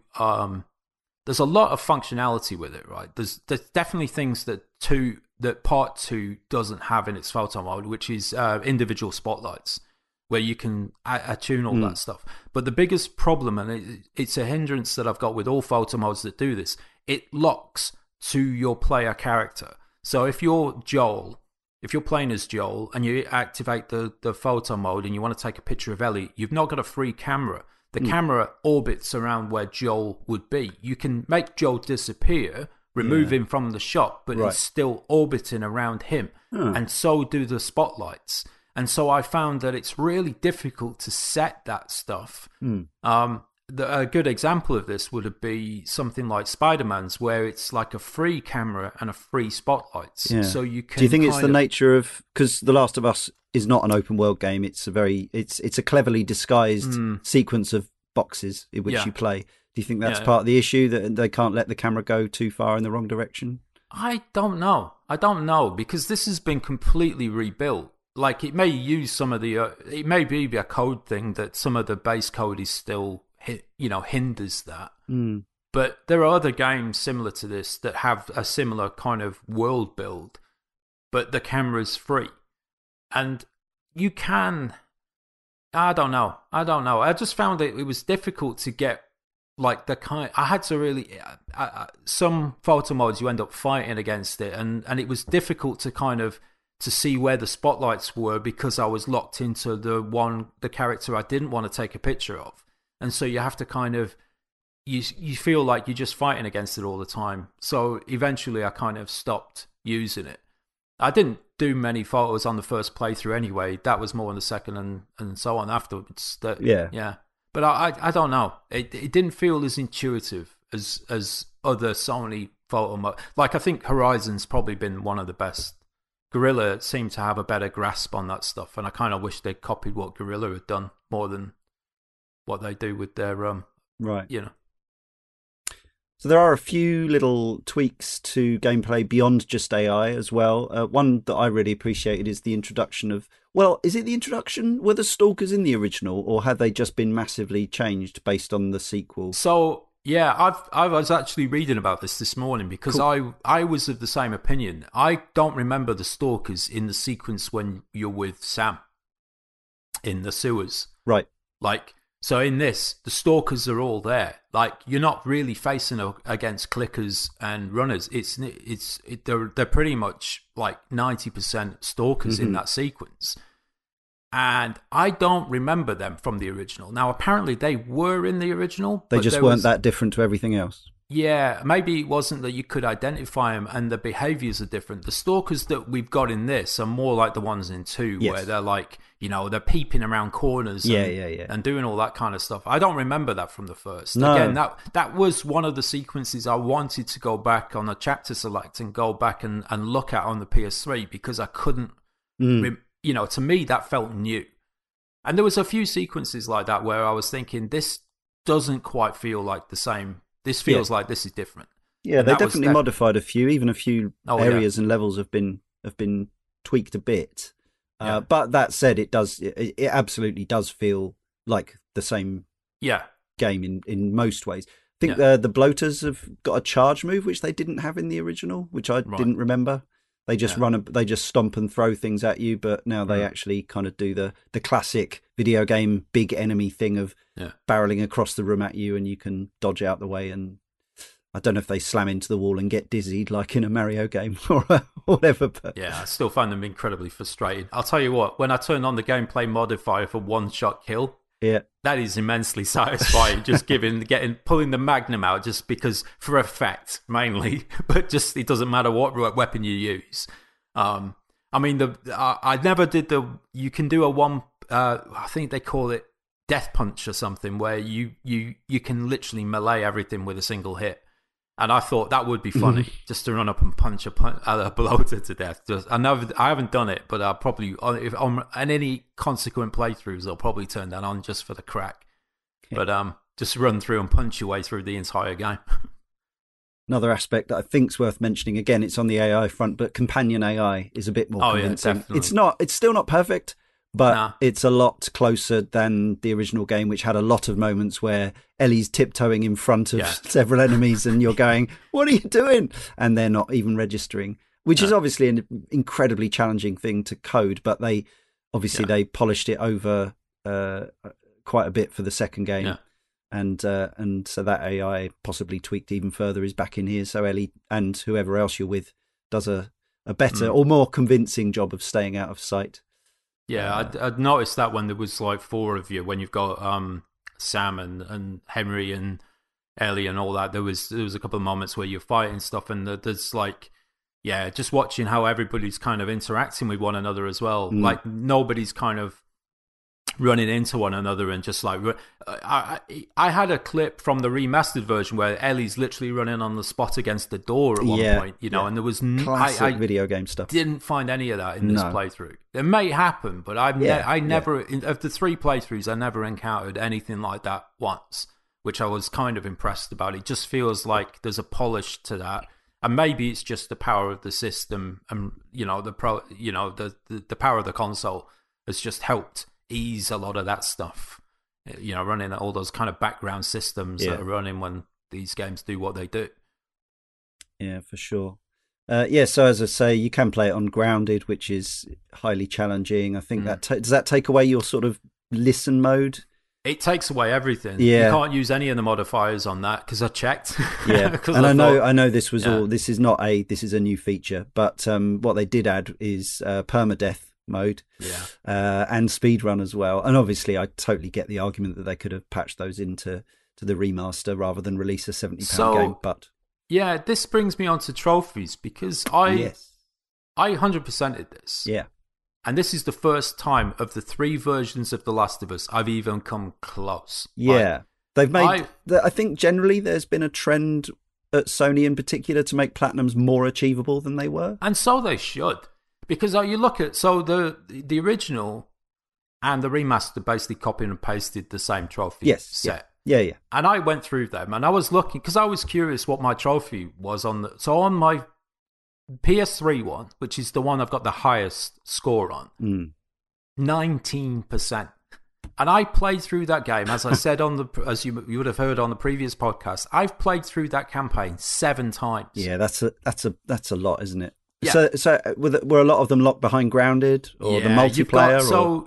You've got there's a stack of multiplayer. There's a stack on what they do is that old school thing of every difficulty's got its own trophy, and it's also got a new game plus mode on that. Yeah. So the only way you could platinum that, apart from going through the horrendous sort of like chore of multiplayer stuff, which you have very little control over how you kind of get those. You know, they're kind of flukes. And it doesn't exist anymore, presumably, Yeah. so you can't do it anyway. That you would have to play through twice on grounded difficulty in order to get the platinum. Yeah, which I just thought that feels too. I mean, I get Yeah. it. Some people will dig that and go for it, So and did, but you think that, right? But not that many people, right? I went when at the first playthrough, I was 81% at the end of it, and I thought, okay, that's cool. I'm gonna get the rest. I looked at what the rest were, and I thought it's collectibles. And the hardest trophy for me to get was it's optional conversations. Yeah, there was yeah. one optional conversation I couldn't, and this is the only one I had to look up as to what I was missing. Yeah, and it was. I've got to say, it was kind of BS as well because, right. you know, there's a chapter called The Suburbs, and it's the bit with, after you come out of the sewers, you walk down a street with Henry, Sam, and Ellie. And you're going through all these little houses, you're checking out, there's a lot of pickups, and it's just before you get to, it's before the bit where you drop down and then it starts that sniper sequence. So it's just the street. And it's like a U kind of, it goes down a hill slightly and around like a U-turn and stuff, and you go down through the buildings and stuff. There was an optional conversation. I couldn't, for the life of me, figure out where it was. I've never found them all. There was 4, and I had 3 of 4, and I knew, over the playthroughs. So on the third playthrough, I thought, I'm not messing around with this now. I need to know where this is. Yeah. And I'd replayed that level and still missed it. And I was like, now go back and start it again. And this time I looked it up. And there's a sequence. I don't know why I'd missed it, but, well, I do know why I missed it. And I'll explain why. You go right to the very end of that road where there's a barricade. It's like all blocked off with rocks and trees. Mm-hmm. And there's a Firefly graffiti on a wall that triggers a conversation with Henry and Joel. And they say, we're going to look for the Fireflies. Do you want to join us? I've never heard this conversation ever in any playthrough I've ever played. I don't remember ever hearing this. And I was like, okay, this is all new to me. I've never even seen this conversation ever. And, where Joel asks Henry if him and Sam want to join them and go to see Salt Lakes or go wherever it is to Tommy's, where they're going to kind of meet up with the Fireflies and stuff. And so he's like, we'll come with you. And I thought, oh, this is it. This has got to be where it is. And then it still didn't trigger. And I was like, what? What am I missing? I haven't seen that conversation. And the actual bit, so it's like a 2-part conversation. So you have to wait at this section, just hang around, not do anything. And then Ellie pulls out the joke book. Okay. And then the final part of that is she starts telling jokes, and then Sam starts telling jokes. And that's a separate trophy, the jokes one. As well. So it was those 2 things popped at that time, and that was my platinum right there. And I was like, wow. Yeah, you would have never found that. I would never have found it because you had to just wait and just let it kind of play out, like 30 seconds or whatever. And then Ellie says, oof, I'm going to, let's lighten the mood.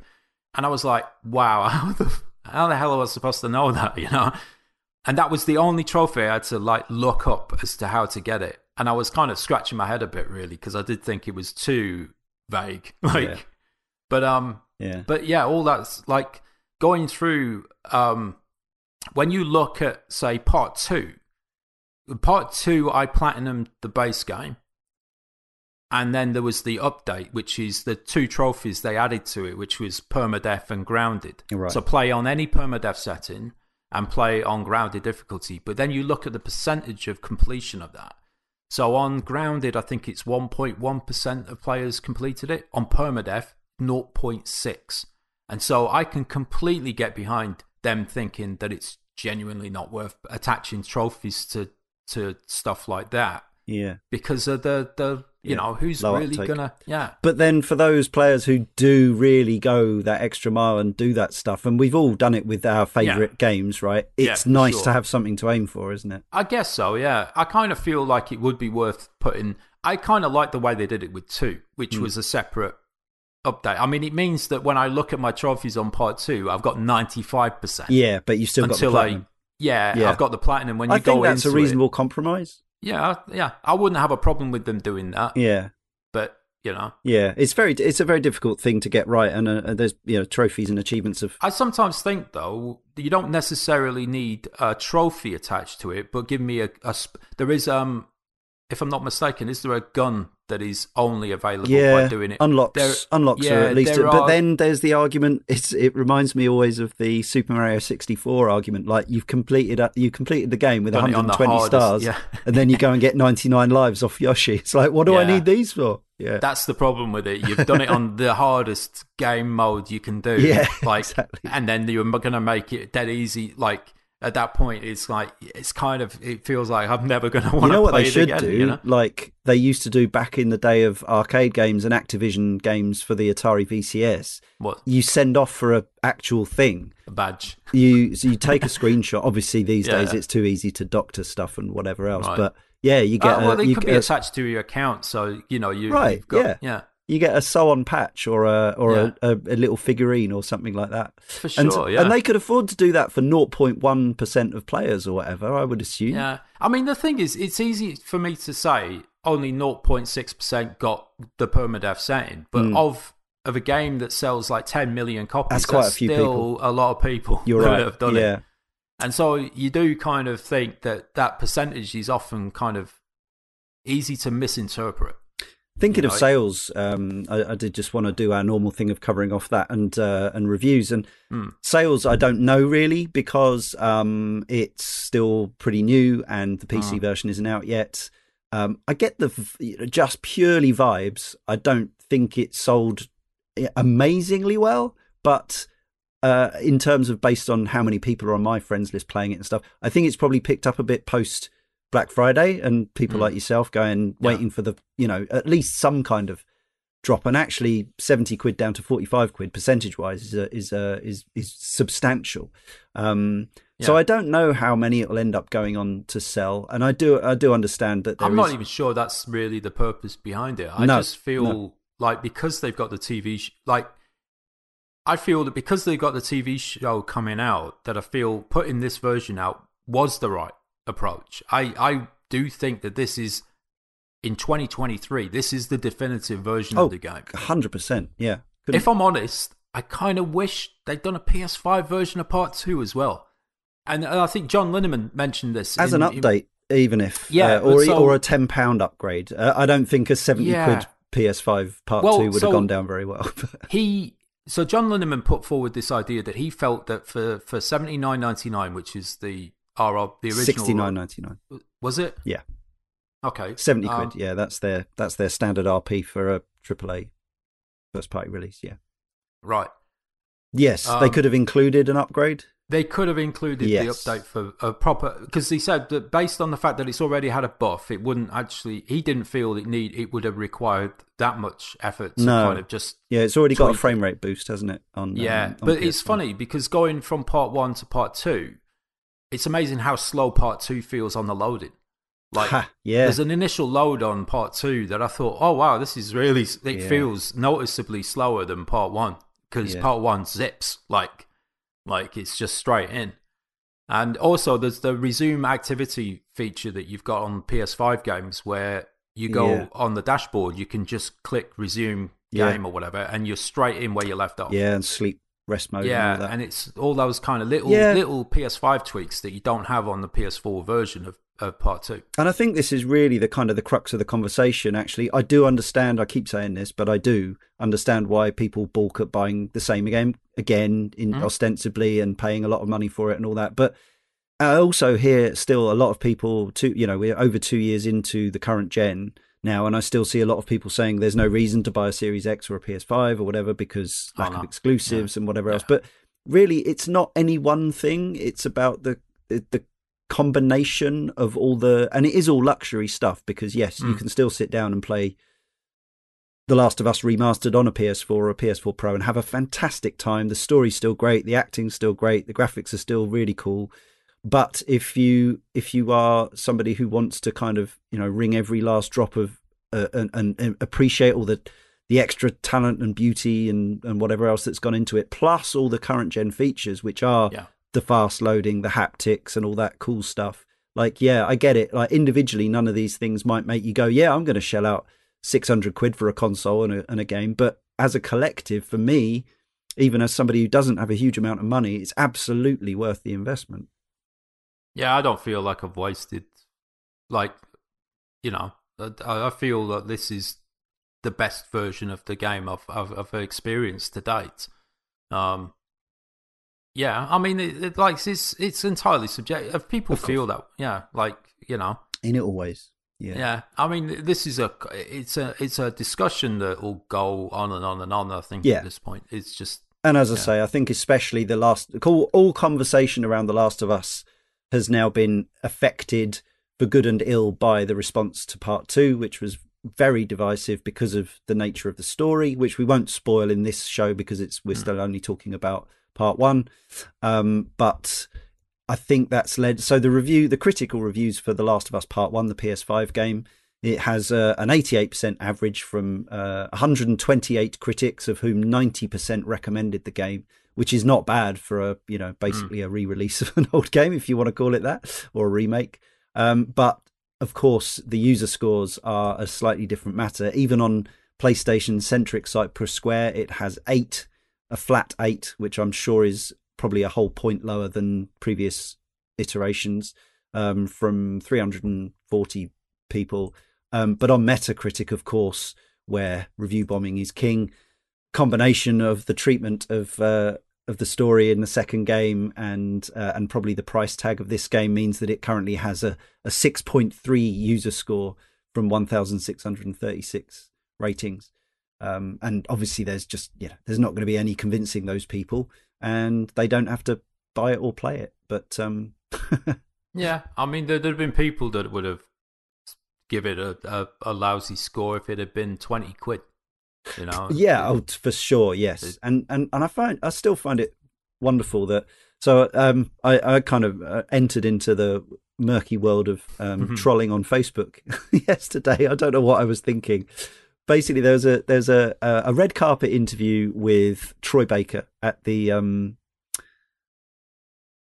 premiere of the big screen premiere of the TV show, and the IGN reporter says, and this is spoilers for Part 1, which we've already covered, but just in case. The IGN reporter says, so in the game you play the hero, and in this show you play a bad guy. What's it like playing a completely opposite character?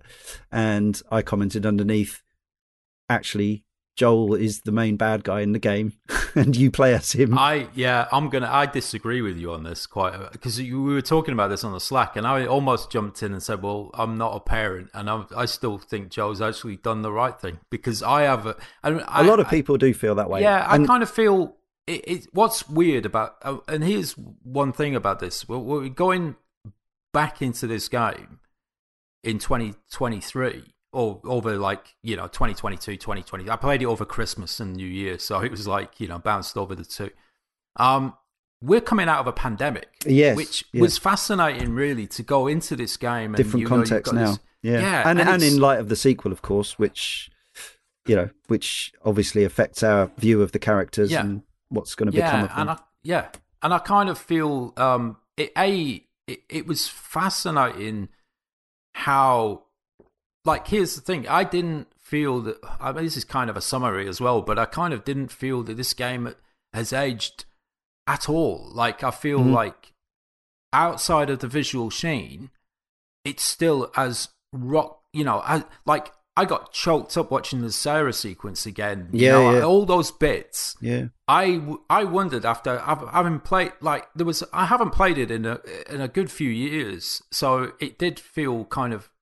All those moments hit those notes again, and I was wow. I think it stands up tremendously well as a piece of storytelling. Yeah. And again, like everything, it's not for everyone. Some people find it, I don't know, whatever, heavy-handed, whatever. But I still love the story, and every time I play it through, I still get a lot out of it.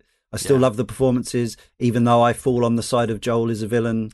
That doesn't mean that I'm. You know what? That doesn't mean I don't care about him or think that it's not all black and white. I get that. That's it. That's the thing. What I love about this and going through and playing, and I absolutely recommend if you ever find that you have a window big enough to do it, playing back to back, part 1, part 2 with these versions in particular. Yeah, absolutely. How spine-tinglingly good this game is when you get this the bigger picture, you know. And I'm thinking, oh my god, like I forgot how much I enjoyed 2, and playing 1 only enhanced that as well because of that kind of the parity between the versions. Now it just felt like it was just. And even though you maybe have a slightly different opinion about Joel's actions in the first game, that doesn't mean that you hate Neil Druckmann for the story of the second game, because you still understand the point of that story, right? But yeah, what I love about it is you know whether you see Joel as a villain or a hero or whatever, that's entirely you as an individual for you to decide. What I love is the story gives you the tools to kind of... The fact that we're still having the same discussion after 10 years is really cool. The fact that I'm still motivated to go on an IGN Facebook page and troll about it. And I've had comments in both directions coming back. Like, there's very few game stories that have kind of resonated or lived on in that way. And the fact that we're now getting 10 years on a TV show that, by all accounts, and yes, we haven't seen it yet at the time of recording, has absolutely knocked out the park in terms of production, script, direction, all that kind of thing, is really cool. And the fact that I'm excited to watch it, even though I know the story. I mean, I posted so on Instagram. I think it's from one of his recent interviews that Neil Druckmann. There's a quote on Instagram yesterday where it's like he's quoted as saying, I love the idea that someone will watch the show and love it, and then hear that it's based on a video game and be like, wait, what? A video game? Yeah. They're telling these kind of stories, and they'll be introduced to a wealth of storytelling. I love this, right? I just love this idea. And this is what I was thinking when I was playing this remake, is that although it's 9 years, doesn't feel like, because we're old, crotchety old geezers now, and we're both in our 50s, we remember the original. Yeah. We remember the remastered, but even the remastered is 8 years ago. In those 8 years, dozens of gamers have come of an age where this game might appeal to them, but they've never played it. You know, they might have heard about it, but how many games have you heard about that you've never played? That were just at that point where they came into it. I mean, it's difficult for us being the age we are, but there's often this point where games that came in before you came into gaming never got played. Mm-hmm.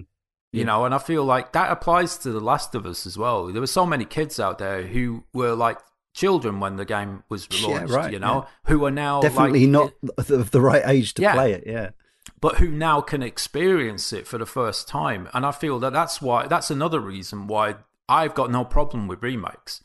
Like, my issue, simple: if you don't want it, don't buy it. Well, completely agree. And yes, I don't. Rather than this, I think the spurious argument, based on what I know about the industry, that it takes away from new games being made. Actually, I think just as much as that, it funds new games being made.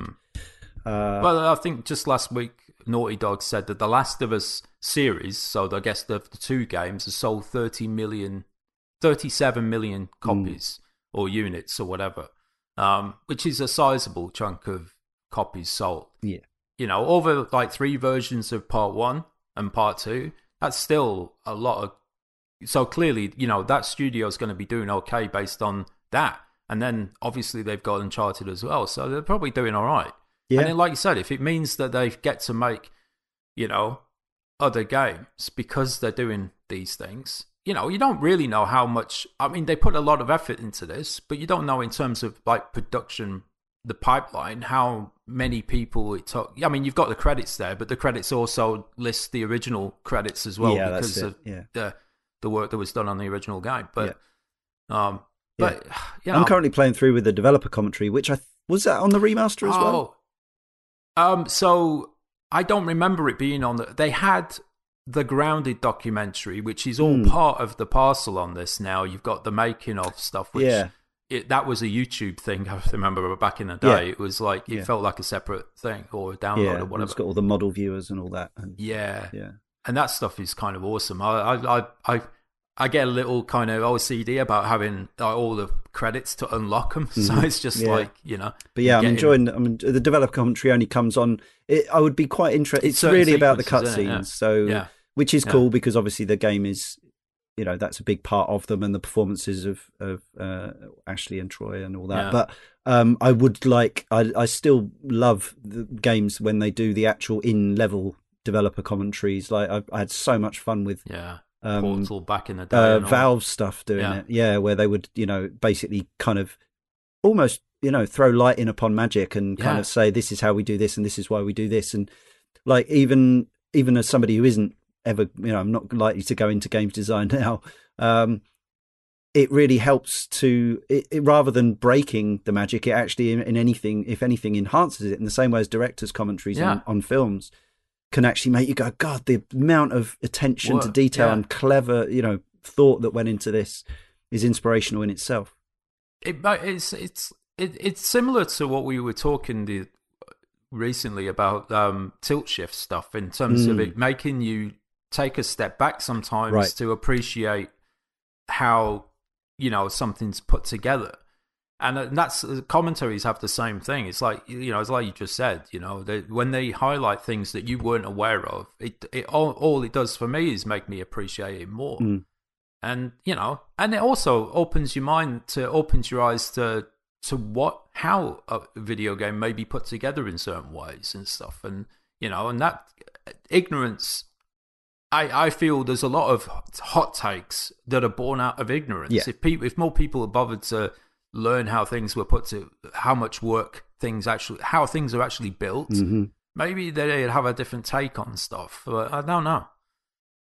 We'll see. Well, I think we've kind of covered most of the bases there. Should we have a little wrap up each as regards to, in the traditional Cane and Rinse fashion, sort of overall where we stand on The Last of Us Part 1, whether we recommend it to people? I think we've made it fairly clear, but let's see if we can put it in a smaller envelope. Yes. That's a very small envelope. I feel that this is, like, as I said earlier, I feel that this is like the definitive version. What's funny is playing it, I do feel that in another 10 years they could make a better version again. Yeah. It's weird that... That's how it happens with films, and always has, by the way. This is not a new thing. The idea that remakes and remasters and re-releases are new is such bunkum. It's been going on since the beginning of entertainment. Even plays have like new productions, right?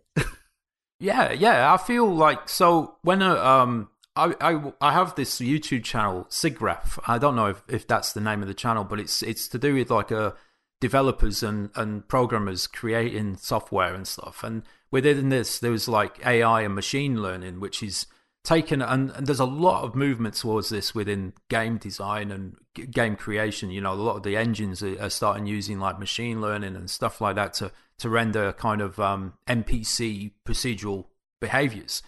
And it was at the very beginning of the game where there's where you're driving with Tommy and Sarah and stuff, and that car sequence, and then you're running with Sarah through the destruction. And there's crowds of people milling around, and it is amazing, right? I'm watching this, but I'm watching the animations of the characters, thinking these are like, you can still feel that they're quite scripted, and they won't break from their scripting. Like you can knock into them with Joel, and they're not reacting in the way that you might imagine. So there's a point where I was thinking, yeah, but I bet in a few years, if this, like having watched those videos and seeing how they're using this kind of procedural machine learning stuff or AI to kind of render realistic mannerisms to character models that doesn't require like huge amounts of computation, that you could totally redo that scene to make it even better. They could do it like, do you remember Street Fighter, the movie, the game?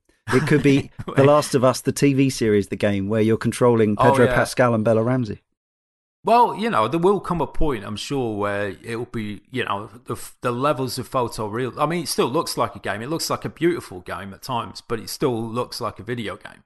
Yes. But there's definitely going to come a point within the next few decades where the level of visual fidelity will be like, we're at that point where I remember in 2000 watching Final Fantasy: The Spirits Within and telling them, we're watching it on DVD and saying, oh man, wait till video games get this good. Mm-hmm. And they've already gone past that, to be fair. I think they're way beyond that at this point.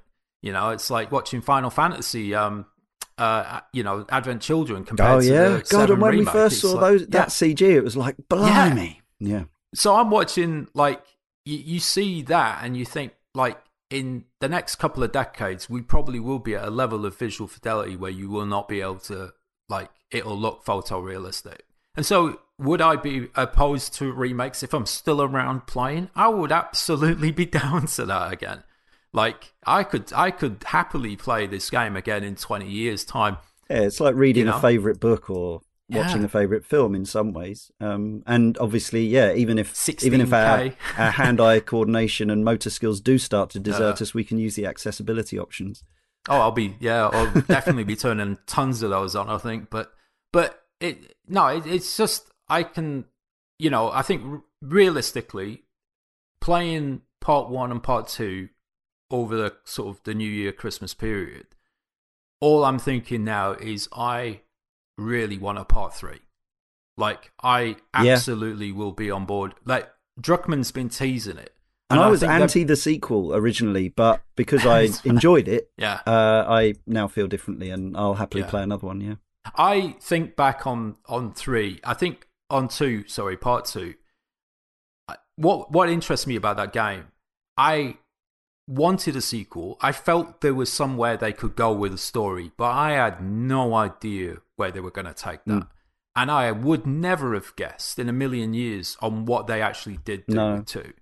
It's just like, I feel like that game surprised the hell out of me. Yeah. And shocked a lot of people to the point that they massively took against it. Yeah. Oh, I mean, I was shocked how many risks they took and where they went with the story. But I only ever came out with huge admiration for it. Yeah. I love it. I think it's just like an incredible, like it resonates. You come away from that game, I felt like that's a game I'm not going to forget. It's like, there's just, it's something about it deeply impacts you. It's just like, whether it's, the horror of the story or whatever. Anyway, but yeah, I'm on board with wherever they go with this. I feel like there's at least one more story to tell with Ellie that involves Ellie. And I feel like there's a Druckmann's been teasing it, but they're not going to commit to any. They've said that they've changed in the way that their studio approaches this stuff. They're not going to they're not going to kind of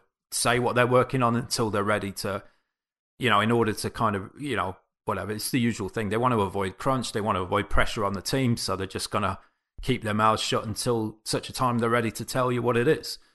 So, whatever. I don't care if I have to wait 5 years or whatever at this point. I'm just kind of really stoked about it. And if I had to sum this up, it came at the right time. Run up to the show, I think, is a perfect time to release this. And I'll be interested to see if that in itself affects the sales figures of the game post-release of the show. Yeah, I would also recommend the game. Obviously, it was an easy... I say easy. I'm not saying that $69.99 didn't make me go, ooh, for a game that I, effectively in some form, albeit not quite as spectacular form, already owned.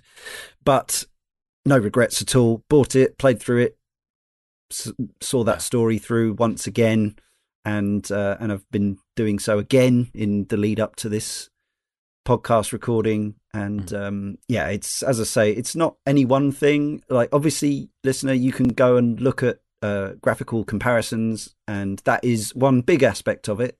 And if you look at the side to sides and go, that's not big a deal, that's not worth 70 quid, let alone, it's not even worth 40 quid or whatever it was to Jay, then fair enough, by all means leave it. But it isn't just the graphics, it is also the gameplay tweaks and the luxuries afforded to you by the PS5 if you're lucky enough to have one. And for me, as Jay said, it's the definitive way to play the game.